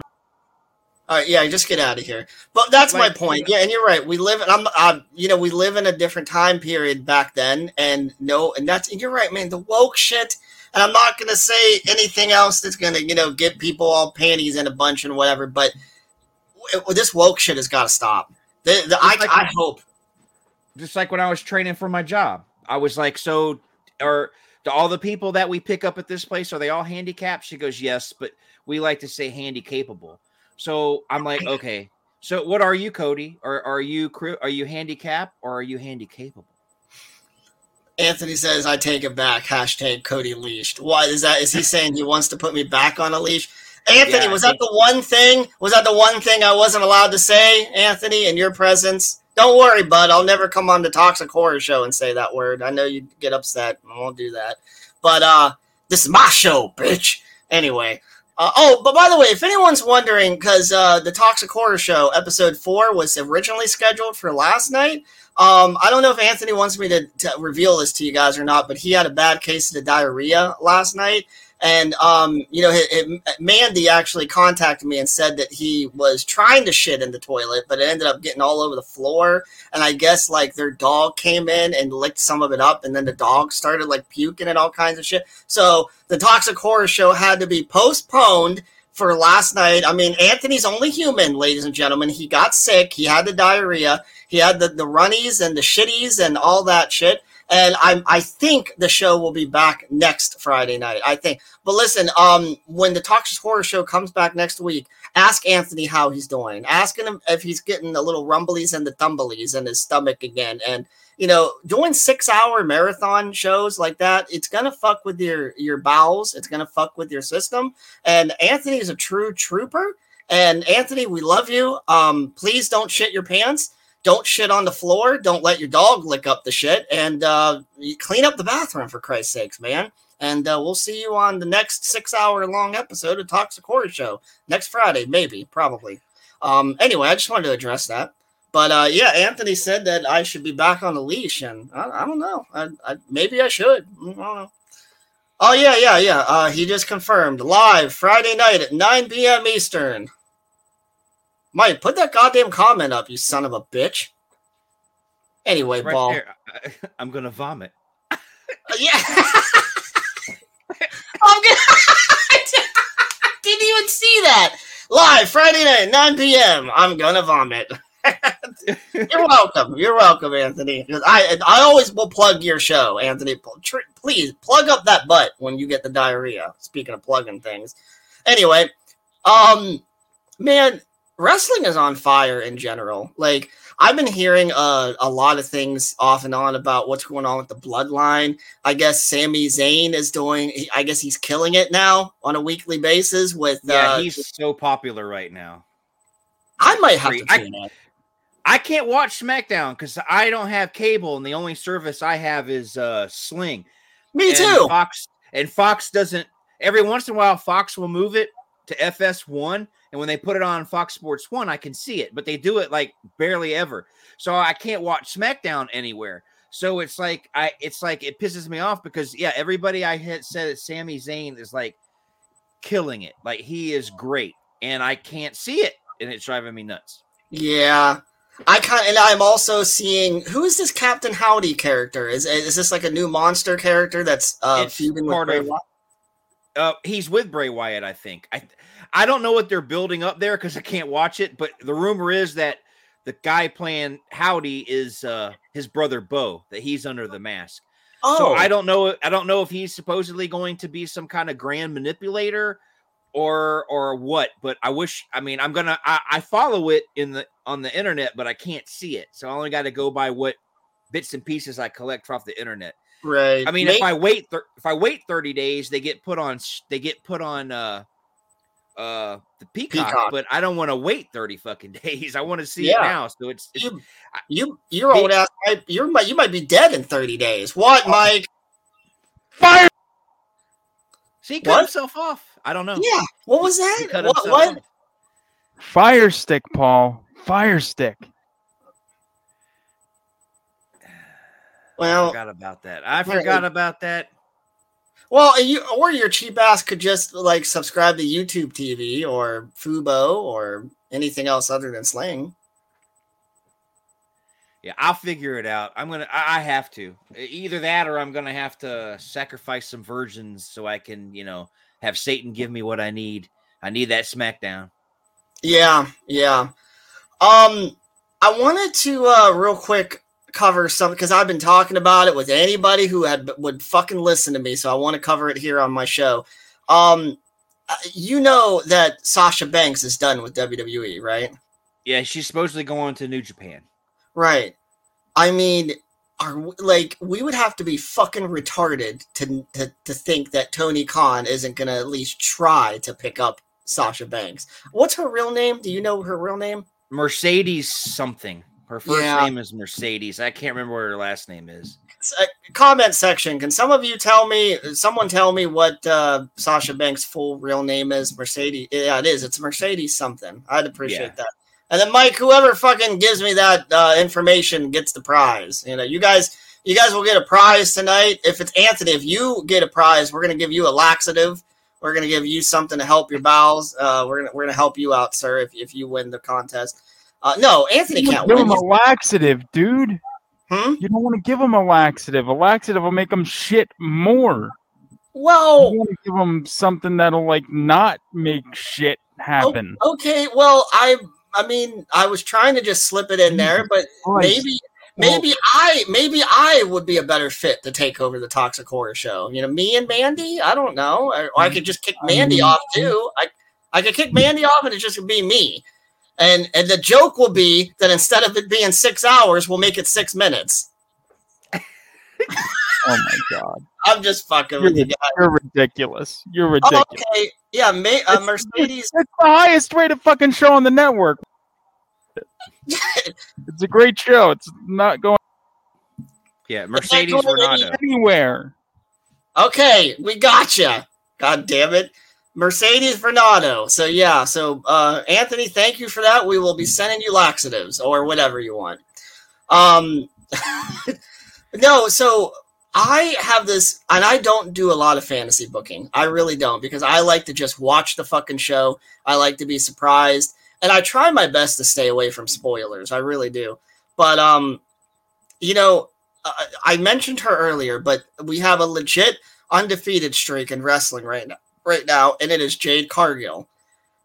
Nobody, I don't think anybody on the current AEW roster is fit to break that undefeated streak. But I think what they should fucking do is they should hold it off until Tony Khan works out a deal with Mercedes, get her in there as a surprise, and immediately put her in a feud with Jade Cargill and have her be the woman to break the undefeated streak. Tell me that wouldn't be an amazing story to watch. Well, AEW has a working relationship with New Japan, so maybe you're onto something. I mean, yeah. I love the fantasy book because I think I'd be a great booker, but that's just maybe, my 30 plus years of loving wrestling. But so yes, I like the fantasy book. Guys like to go and do their fantasy sports and their fantasy football, fantasy basketball. I wish somebody would come up with a fantasy booking league. I would join that thing in a fucking heartbeat. I definitely agree, man. My God. I don't know. That's all I want to see in 2023. And it doesn't have to be in January or February, just before the first quarter of 2023 is over with, because you can't keep Jade Cargill undefeated forever. It's going to go stale. And they are, if you notice, they already toyed with the idea of turning her babyface for a little bit, and then they turned her right back to heel. So they can maybe do a quick little storyline with her and the baddies getting pissed off with her, and maybe do a little storyline with that. But man, there ain't many people left. If they're gonna pull the trigger on Mercedes coming in and doing that, if my fantasy booking comes true, then they got to do it within the next 2 or 3 months. I would prefer, well, it depends for me. I want to see some of the reports coming out of Japan because she hasn't wrestled so long. Get the ring rust out. See if she improves a little bit in Japan because she did have some blunders there towards the end of WWE. But I don't know if the blunders were because she wasn't in her right mind. Because I don't mean like in her right mind, like because she's crazy. I mean, was she, so unhappy where she was at? She was having a hard time, concentrating and doing the job properly, because morale, when morale sucks, your job performance sucks. It's the same way in wrestling. I mean, you can tell when a wrestler, doesn't want to be there and the way they are. I've seen it over the decades, but I'd like to make sure she's back in her full form and, ready to go. And then, see her come into AEW. I don't want them. I'm with you. I want to see it happen soon, but I don't want to see it happen too soon. I don't want it to feel rushed. Right. That's why I'm saying before the end of the first quarter. No later than March. Give it to us in March. Because don't they have a big March pay-per-view? Yes. No, they do they do it before. I don't remember. Do they do it before WrestleMania or after? I think they do it before WrestleMania. Because their big one is in September, the all-in one. That's the one that kicks it all off. But it's not all. It's all out. But yeah, all out. Maybe they do one in March. I know. I think you're right. I can't remember what. No, maybe Full Gear. I can't remember. I'm a big AEW fan, but I can't even remember which fucking pay-per-view we just watched last here in November. But because that was November 19th or something like that was their last pay-per-view, and I think that was Full Gear. But yeah, they have one coming up here in either March or April, something like that. So try to get Mercedes in there, build up some good TV promos with Jade Cargill, and boom, you got yourself a main fucking event for the March pay-per-view, whenever that is. And I hope they do it. I would be, I don't have a problem with that. I wasn't a big fan of her character and that on the boss and all that, but I liked how she could wrestle. She could just like, I can't stand Charlotte Flair. I cannot stand her. I think she's a piece of shit, but she can fucking wrestle. So. Oh, by the way, did Mandy Rose's nudes leak recently? Because they fired Mandy Rose. Her. Yeah. She's not on OnlyFans. There's another one she's on. And she showed some skin and stuff, and they said that doesn't fit with this is what I'm saying. This doesn't fit with the narrative of the WWE. So we had to let her go. Well, Vince should not fit the narrative of the WWE, so he shouldn't come back. Mm-hmm. It goes both ways. I mean, hey, I think after the broadcast tonight, when we're done here, I think I'm going to go look up some Mandy Rose photos because I need something to jerk off to, quite honestly. Okay, I already did that. I couldn't fucking find them anywhere, and every single one I found had black bars and shit. I was pissed. I'm like, what kind of leak is it that if I fucking can't find it? Yeah, what kind of leak is it if I can't leak nut out of my dick, right? Like, what the fuck? I mean, if you find them, be more than happy to forward them to me because I haven't seen them. I will. I read it, but I haven't seen it. Yeah, and just like Rob just said, yeah, Paige can suck dick and get to stay on TV, and that's how that was too. By the way, that was a disgusting porn video that I think Brad Maddox busted his nut on the NXT Women's Championship and on her face too. She had a threesome with Maddox and what was his name? The other guy who's in the Xavier Woods. Yeah, she did a threesome. So Maddox got fired, but they kept Xavier and they kept Paige. So yeah. I don't understand. WWE is weird. That's because they were moneymakers. You can't fire Xavier Woods because the New Day is one of the hottest gimmicks in WWE history. Yeah, they sell some merchandise, man. Mm-hmm. He got himself some bootios that night with Paige. I lost a lot of respect for Paige when I found out about all that. Not because it was a porno, but because, well, I won't go into why. But anyway, yeah, Paige, like, what the fuck? She got over that. And by the way, Paige does not have a good body, or Saraya, or whatever you want to call her now. She just doesn't have a good body now. And I'm going to go on record here, and I'm going to say something that's probably not going to be popular. I am not a big fan of women wrestling. Not because they can't wrestle. Some of them can fucking out wrestle the dudes. My problem with women wrestling is they don't ever have women running it, and it's always women wrestling always feels like an afterthought. Well, we got to put the women on. What do you want to do? That's how it feels to me. And there for a while, William Regal was in charge of the women, and he did an excellent job. Not William Regal, the Irish guy. Finley? Yes, he was in charge of the women's wrestling for a long time, and it was really good. The problem is it's an afterthought. Just like back in the day. I loved watching Wendy Richter and Moolah and all them wrestle back in the 80s, but it was few and far between that you'd see the women wrestlers. And these women train hard and they wrestle hard. Now they show off their talent, but the storylines are fucking shit. So it's like I just can't get into women's wrestling, but it has nothing to do with the ladies. It's the people who write the shit. I believe you. I don't know if all our viewers believe you, but I believe you. No one probably believes me because I'm an old man who don't know what the fuck he's talking about. Don't worry. That wasn't the most controversial thing that was said on tonight's episode. I guarantee you. No, it was the cigarette smoking thing is yeah. That's what's gonna yeah. So no worries, Paul. You can't say anything that's gonna offend anyone more than I did tonight. But I agree. Even in AEW, the women wrestling is kind of an afterthought. I like the hardcore women matches, like that, like actually 1 year ago this month, that New Year's Smash, Anything Goes match. Remember, did you see that with the Bunny and Penelope Ford versus Anna and Ty Conti? Yeah. And my God, that was bloody. I never thought in my mind that they would let women bleed like that on television. I know. It was like, geez, it was Britt Baker had a bloody one too. It was like, it boggles my mind. But it was a good match. It was a good match. It worked. It flowed good. Yeah. See, my problem with some people online is they hate on AEW so bad. I'll see so many tweets about, oh, they did all these botches. They did all these botches. Everybody botches here and there. They do. It's just the problem with AEW is like what William Regal reportedly said. I don't know if it's true.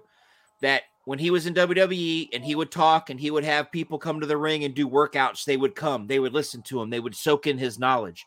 When he went to AEW, he'd do these little lecture things before the shows and no one would show up. He's like, the guys in AEW don't want to listen to the legends. If that's true, shame on them. But I don't know if that's really what's going on because I'm not there. Yeah, and it does seem like it's a completely different atmosphere backstage in AEW, doesn't it? Like, it does seem like the inmates are kind of running the asylum, which that was the big rumor, and it wasn't even a rumor; it was the truth. That's what was going on in ECW. You know, like the Young Bucks. I think the Young Bucks are great fucking wrestlers. I think Kenny Omega is a great fucking wrestler. They have no charisma. I don't like listening to them talk. I don't like when he does this little I'm sorry, faggot dance shit. So it pisses me off. And I got you. I got you to say something socially unacceptable. Yes, I did it.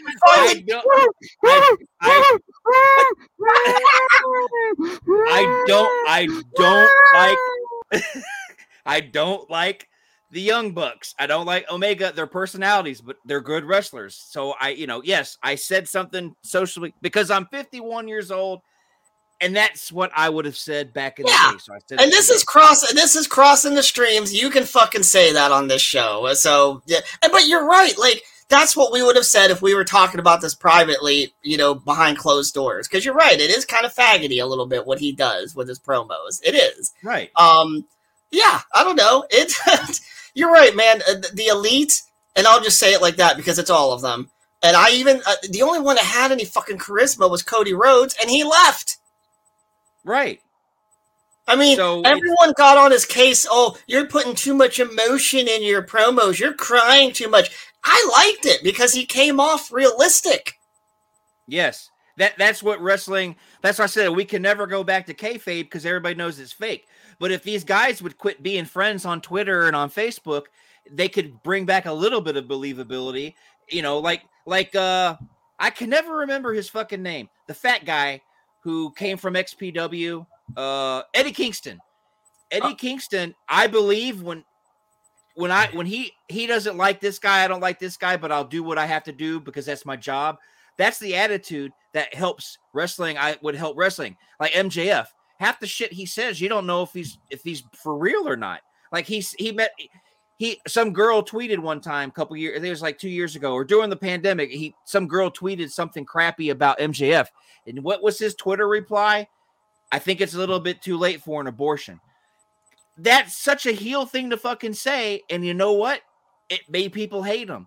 He never apologized. He never said, and that's what I'm saying. Is MJF a dick or not? I don't know because he plays the role. And that's what I'll miss. That's what I'll miss about the old days in wrestling. We didn't know. Yeah, we knew wrestling was fake. We knew it, but we like to have this, suspend our disbelief or whatever. I'm getting so tongue tied right now.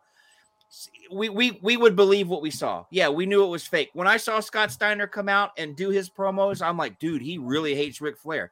You find out years later, he did hate Ric Flair. So it made the promo feel real. And that's what fucking, Cody Rhodes. But Cody Rhodes is a Rhodes. I mean, you're not the son of, Dusty Rhodes and not know what the fuck you're doing. Right. So, right.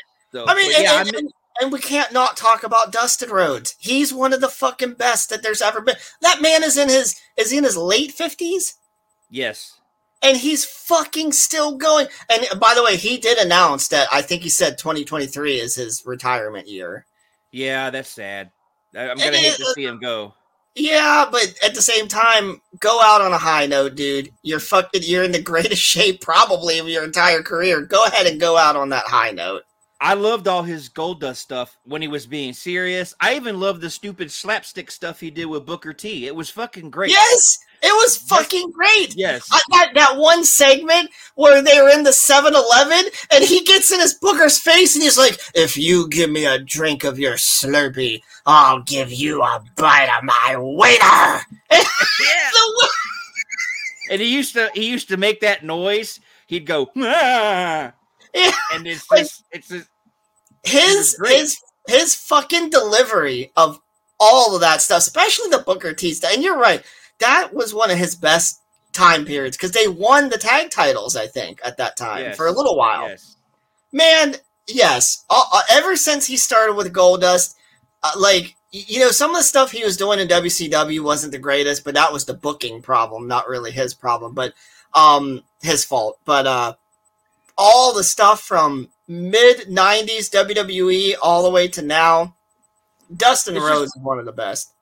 Just like I said, I I'm from the South, and I thought Goldust was awesome, and everybody was like, "Why do you like that Goldust character? What are you, a fag too?" I would not, and I honestly, one time I got so mad at one of these group of guys, I was like, you know what? Maybe I am, because that character is fucking awesome. So yeah, maybe I suck dick for lunch. I don't know. Maybe I want to suck dick for lunch. I don't know. But Goldust is an awesome fucking character. And if he's gay, then he can come over and play with my balls, because I loved it. It was different. It was different. The last time I saw a homoerotic type wrestler, I don't know if you remember him because you're kind of young, but Adrian Adonis used to dress up kind of feminine. And Goldust was fine. I couldn't believe people. You're not going to like him because you think he's gay. What kind of fucking idiot are you? No, and I mean, and current day, you could say all that the same shit about Dalton Castle and The Boys, but that gimmick's fucking great. You know who I'm talking about? Yeah. Wait. Dalton Castle. Wait. He comes out with The Boys, and he steps on them to stairs, and and the boys help him. He's very flamboyant. Very, very faggy, and but it's intentional. But he's a good wrestler, and he's got charisma. He's a Ring of Honor guy. I think, yeah. Okay, yeah. I know who you're talking about. Yeah, because he had a match with Chris Jericho a couple of months ago, I think. Right. Yeah. I don't. That one wrestler. What was his name? The one that really is gay, the black guy. He was with Joey Janela for a little bit. Yeah. Sonny Kiss. Yeah. Fucking great wrestler. People, I don't want fucking fags in my dude, who cares? Dude can wrestle. Yeah. I don't care if he's gay.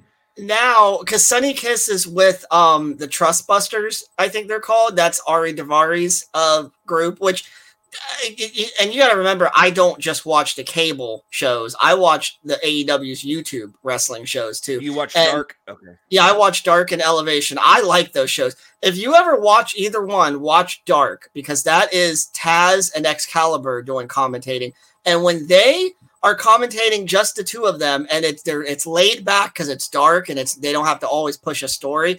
They have such good chemistry with each other and just good moments where it's like, man, half the fun of watching this show is listening to YouTube blabble back and forth with each other instead of just talking about the match. But try Dark. I've never watched it. I'll have to try it. Yeah, so Dark and Elevation, both of those shows, they're important because they test out angles, gimmicks, and storylines first on those shows before they bring them to Dynamite and Rampage. I'll give you an example. You know what they're doing right now with Athena? No. Okay, so Athena, which is Ember Moon from NXT, right. We're doing this new story with her where she's a lot more aggressive and she's a lot more like bully. She's bullying people and she punched Aubrey Edwards in the mouth. What was it, a few weeks ago? If you saw that. Oh, that's right, because you haven't watched it in a month. No. But so they turned her heel. But this started on Dark and Elevation, those shows. It started slowly. And that's why these YouTube shows are so important, because they can take the opportunity. Are you texting right now? I'm typing, replying to the... Are you fucking bored? Are you bored with this show? No. I'm texting the boss. You're texting Mike right now? Okay. No, no, the real boss. The real boss. Okay, well, you can tell her we're going to be wrapping it up here in just a few minutes. So tell her to go ahead and pop them dentures out and get ready for you, big boy. So, but as you're texting, I'll keep on talking. That is why Dark and Elevation are very, very important. And that's why because I have a friend who comes over. My friend Josh will come over and watch Dynamite. And I always tell him, like, dude, you should have watched Dark this week because it's got some good shit on it. He always says, what's the point of watching that? It's nothing but jobbers on that show. No, that's not the point of these shows. That, like I said, the point is to get to start slow burning these new storylines, these new characters. You know what I mean? I mean, no one remembers this, but The Acclaimed started on Dark. Did you know that? Yeah, I knew they used to. If you remember, I don't know if I haven't seen it, like I said, a month, but they used to put the dark results on the banner at the bottom, and I used to see their name a lot. Yeah. But let me ask you this about Dark. When they try out these storylines and stuff on there, when they do come over to Dynamite or Rampage, do they restart it or do they just bring the feud over? Because I don't know if I'd want to see it start over, No, they treat it as if, hey, you should have been watching it on Dark. You know what I mean? So it carries over and it progresses. It will progress, but sometimes they'll speedball it a little bit more if it goes to cable. Like for an example, and man, and I wish we would have prepared for this subject because I could have had Mike or somebody find the proof. But several months ago, what is this? This is December. So all the way back in the summer, Athena had this match with this random jobber girl, and she was beating the ever-loving fuck out of her. Like, it was hard. Like, she was drop kicking her like so hard that this girl was flying into the barricade. And it looked brutal, but you could also tell, like, okay, it was part of the show. And there was a rumor that started on the dirt sheets that Athena was roughing up this girl for no reason, and that supposedly they had a talk with her in the back. But here's the thing, Paul. It was the beginning of that story. And they did it. See, that's the thing. Me and my friend has been saying this for months. Tony Khan and AEW has created a new layer of kayfabe. It's not that they're destroying kayfabe. They have created a new layer of kayfabe.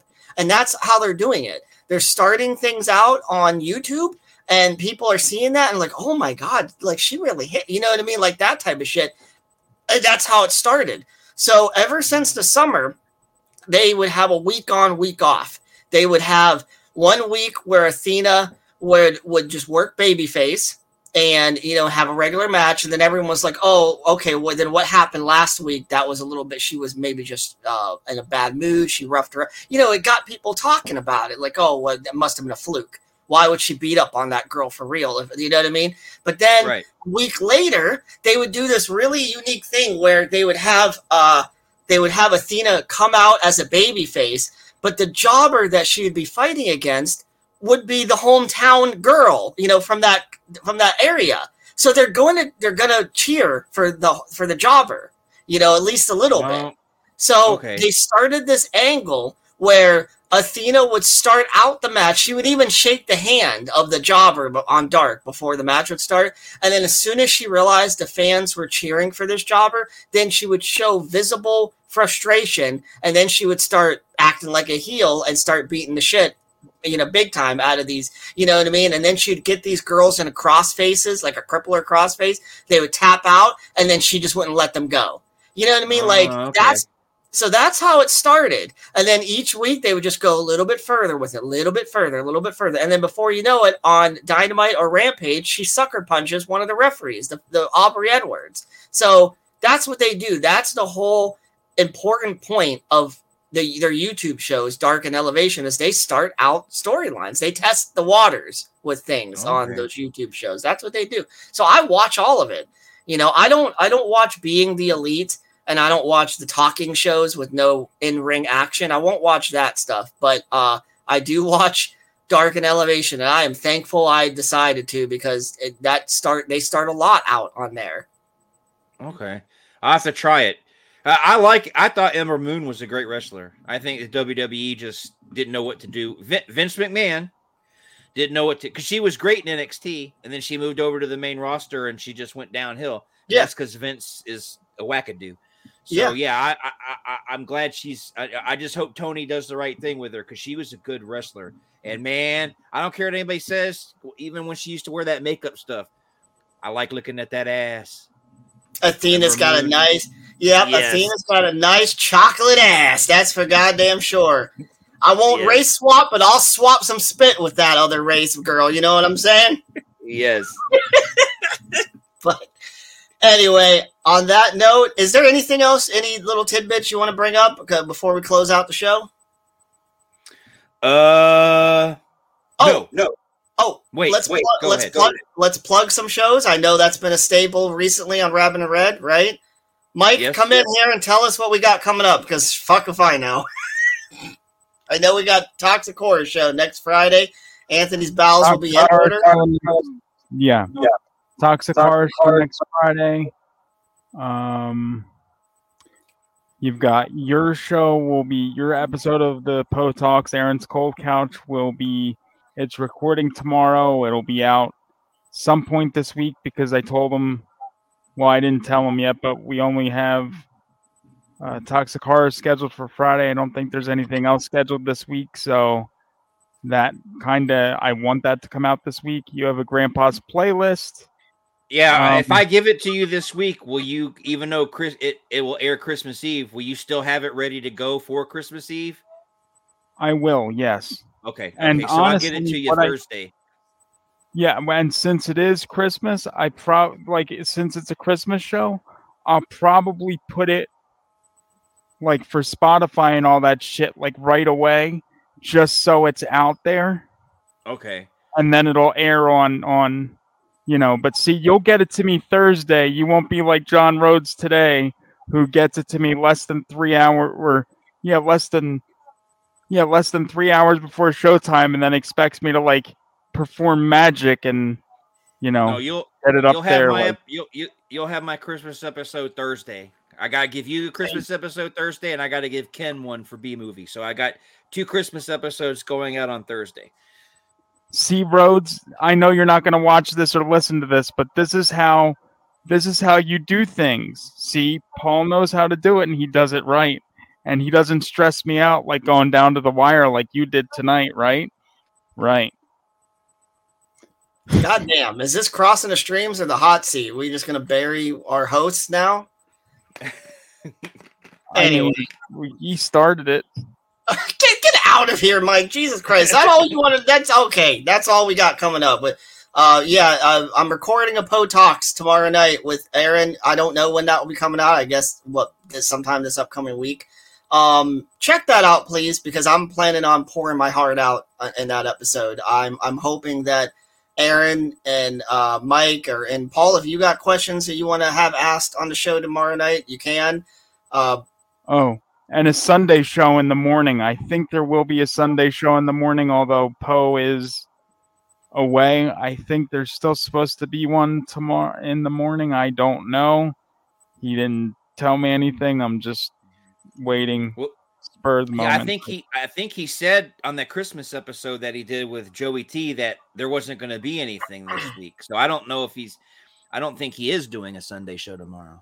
Yeah, he didn't even mention Sunday.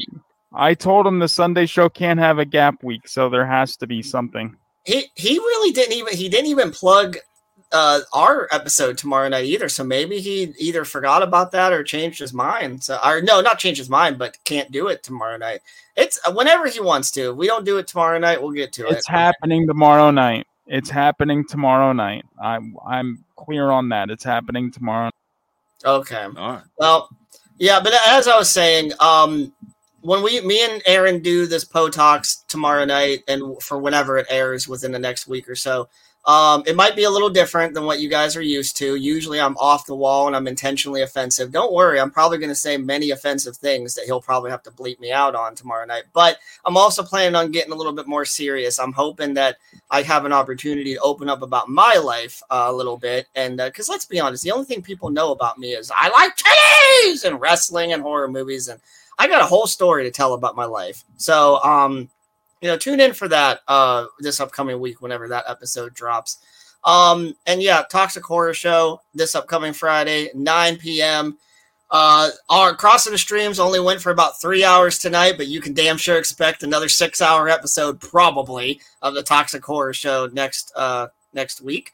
Hopefully they don't end up with some psychic hack on their episode next week, because I'm telling you, that derailed the show for me last week.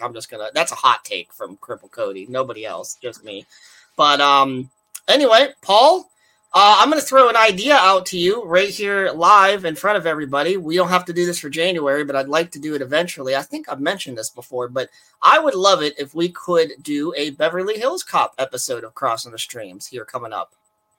You want to do an episode, or do you want to do the whole trilogy? I want to do one episode, the whole trilogy. Okay, I can do that. Is that okay? Do you have access? You have those movies? If I don't, I will. So okay, because I'll buy them on Vudu if I have to. So yeah. Okay, yeah. I know they're making a new one for Netflix, but I don't know when that's coming out. Right, and that's the thing. I don't want to wait all the way until that potentially, because you might be senile and drooling all over yourself by that point. So I don't know, but I don't know, that franchise has been on my mind lately, and I love them. I love all those movies, and so yeah, I thought maybe, I don't know when, either January or February, whenever we feel like doing another Crossing the Streams, maybe that will be our, Mike. Oh, okay. Oh, that was an accident. I'm with you on doing the trilogy for Beverly Hills Cop. I think that would be awesome. And then I think the one we should do after that, because you brought it up tonight, I'd like to do a franchise on Hellraiser. We can do that. So yeah, that could be our next two, Beverly Hills and Hellraiser. Okay. And I'll watch the new one for when we do that one, so we could compare the new direction to the old direction. And, definitely. However we do it. So yeah. Yeah, definitely. So yeah, because I've always said this from the very beginning of the show, that Crossing the Streams does not have to pigeonhole itself just in the horror genre. We can talk about anything. That's pretty much what this is. So and again, don't quote me on this. I don't know if we'll get this pumped out in January or February, but our next episode, we're going to do Beverly Hills Cop trilogy, and then the episode after that, we are going to at least talk about the main entries, at the very least, the main entries in the Hellraiser franchise, plus the remake. We'll see. We'll talk about which other ones we want to talk. I don't know if we want to do one episode and talk about all 1,200 Hellraiser movies. We'll have to discuss that. I'm not positive about that, but we'll discuss that. But yeah, that's our schedule for the next 2 episodes. Like I said, January, February, we'll get back to this. And yeah, thank you all for enjoying this episode. Only cancel me, please. Don't cancel Paul or anyone else. I deserve it. No one else does. And Paul, thanks for taking the gloves off a little bit more this episode. You're welcome. Okay. Well, Paul, I love you. And I love you. That took a little too long for you to say back, and but okay, we'll fix it in post. And thank you all for joining us on Crossing the Streams. Please tune in to Poe Talks coming up this upcoming week, and please tune in to the Toxic Horror Show. My good buddy Anthony, 9 p.m. this upcoming Friday night. I don't know what they're doing yet, but they're going to do something interesting. I know they are. Ask Anthony about his bowel movements. Do that for me, and we'll see how that goes. But all right, that's it. Paul, thank you very much. Everyone have a good night, and we'll see you on the next episode.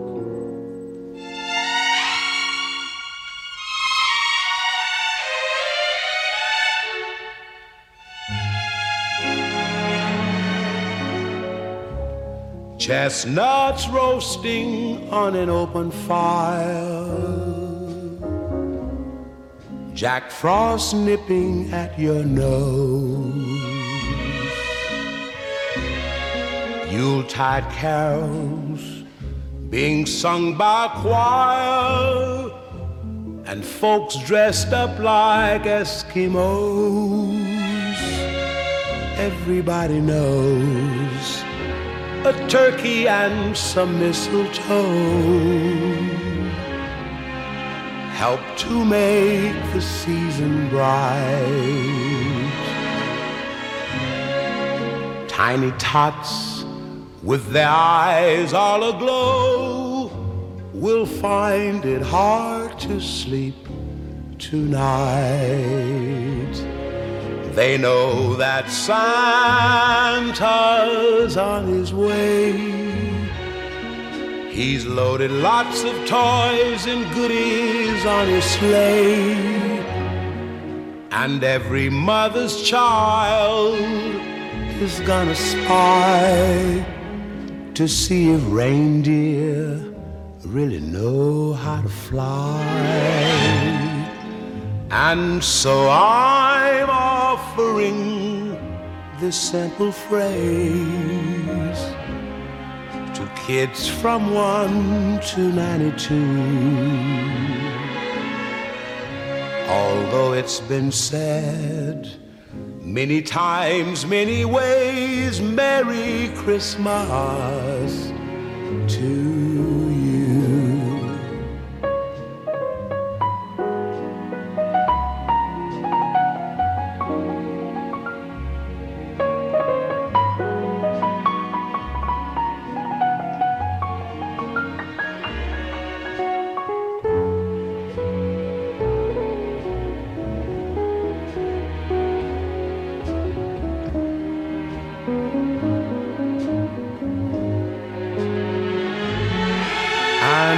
So I'm offering the simple phrase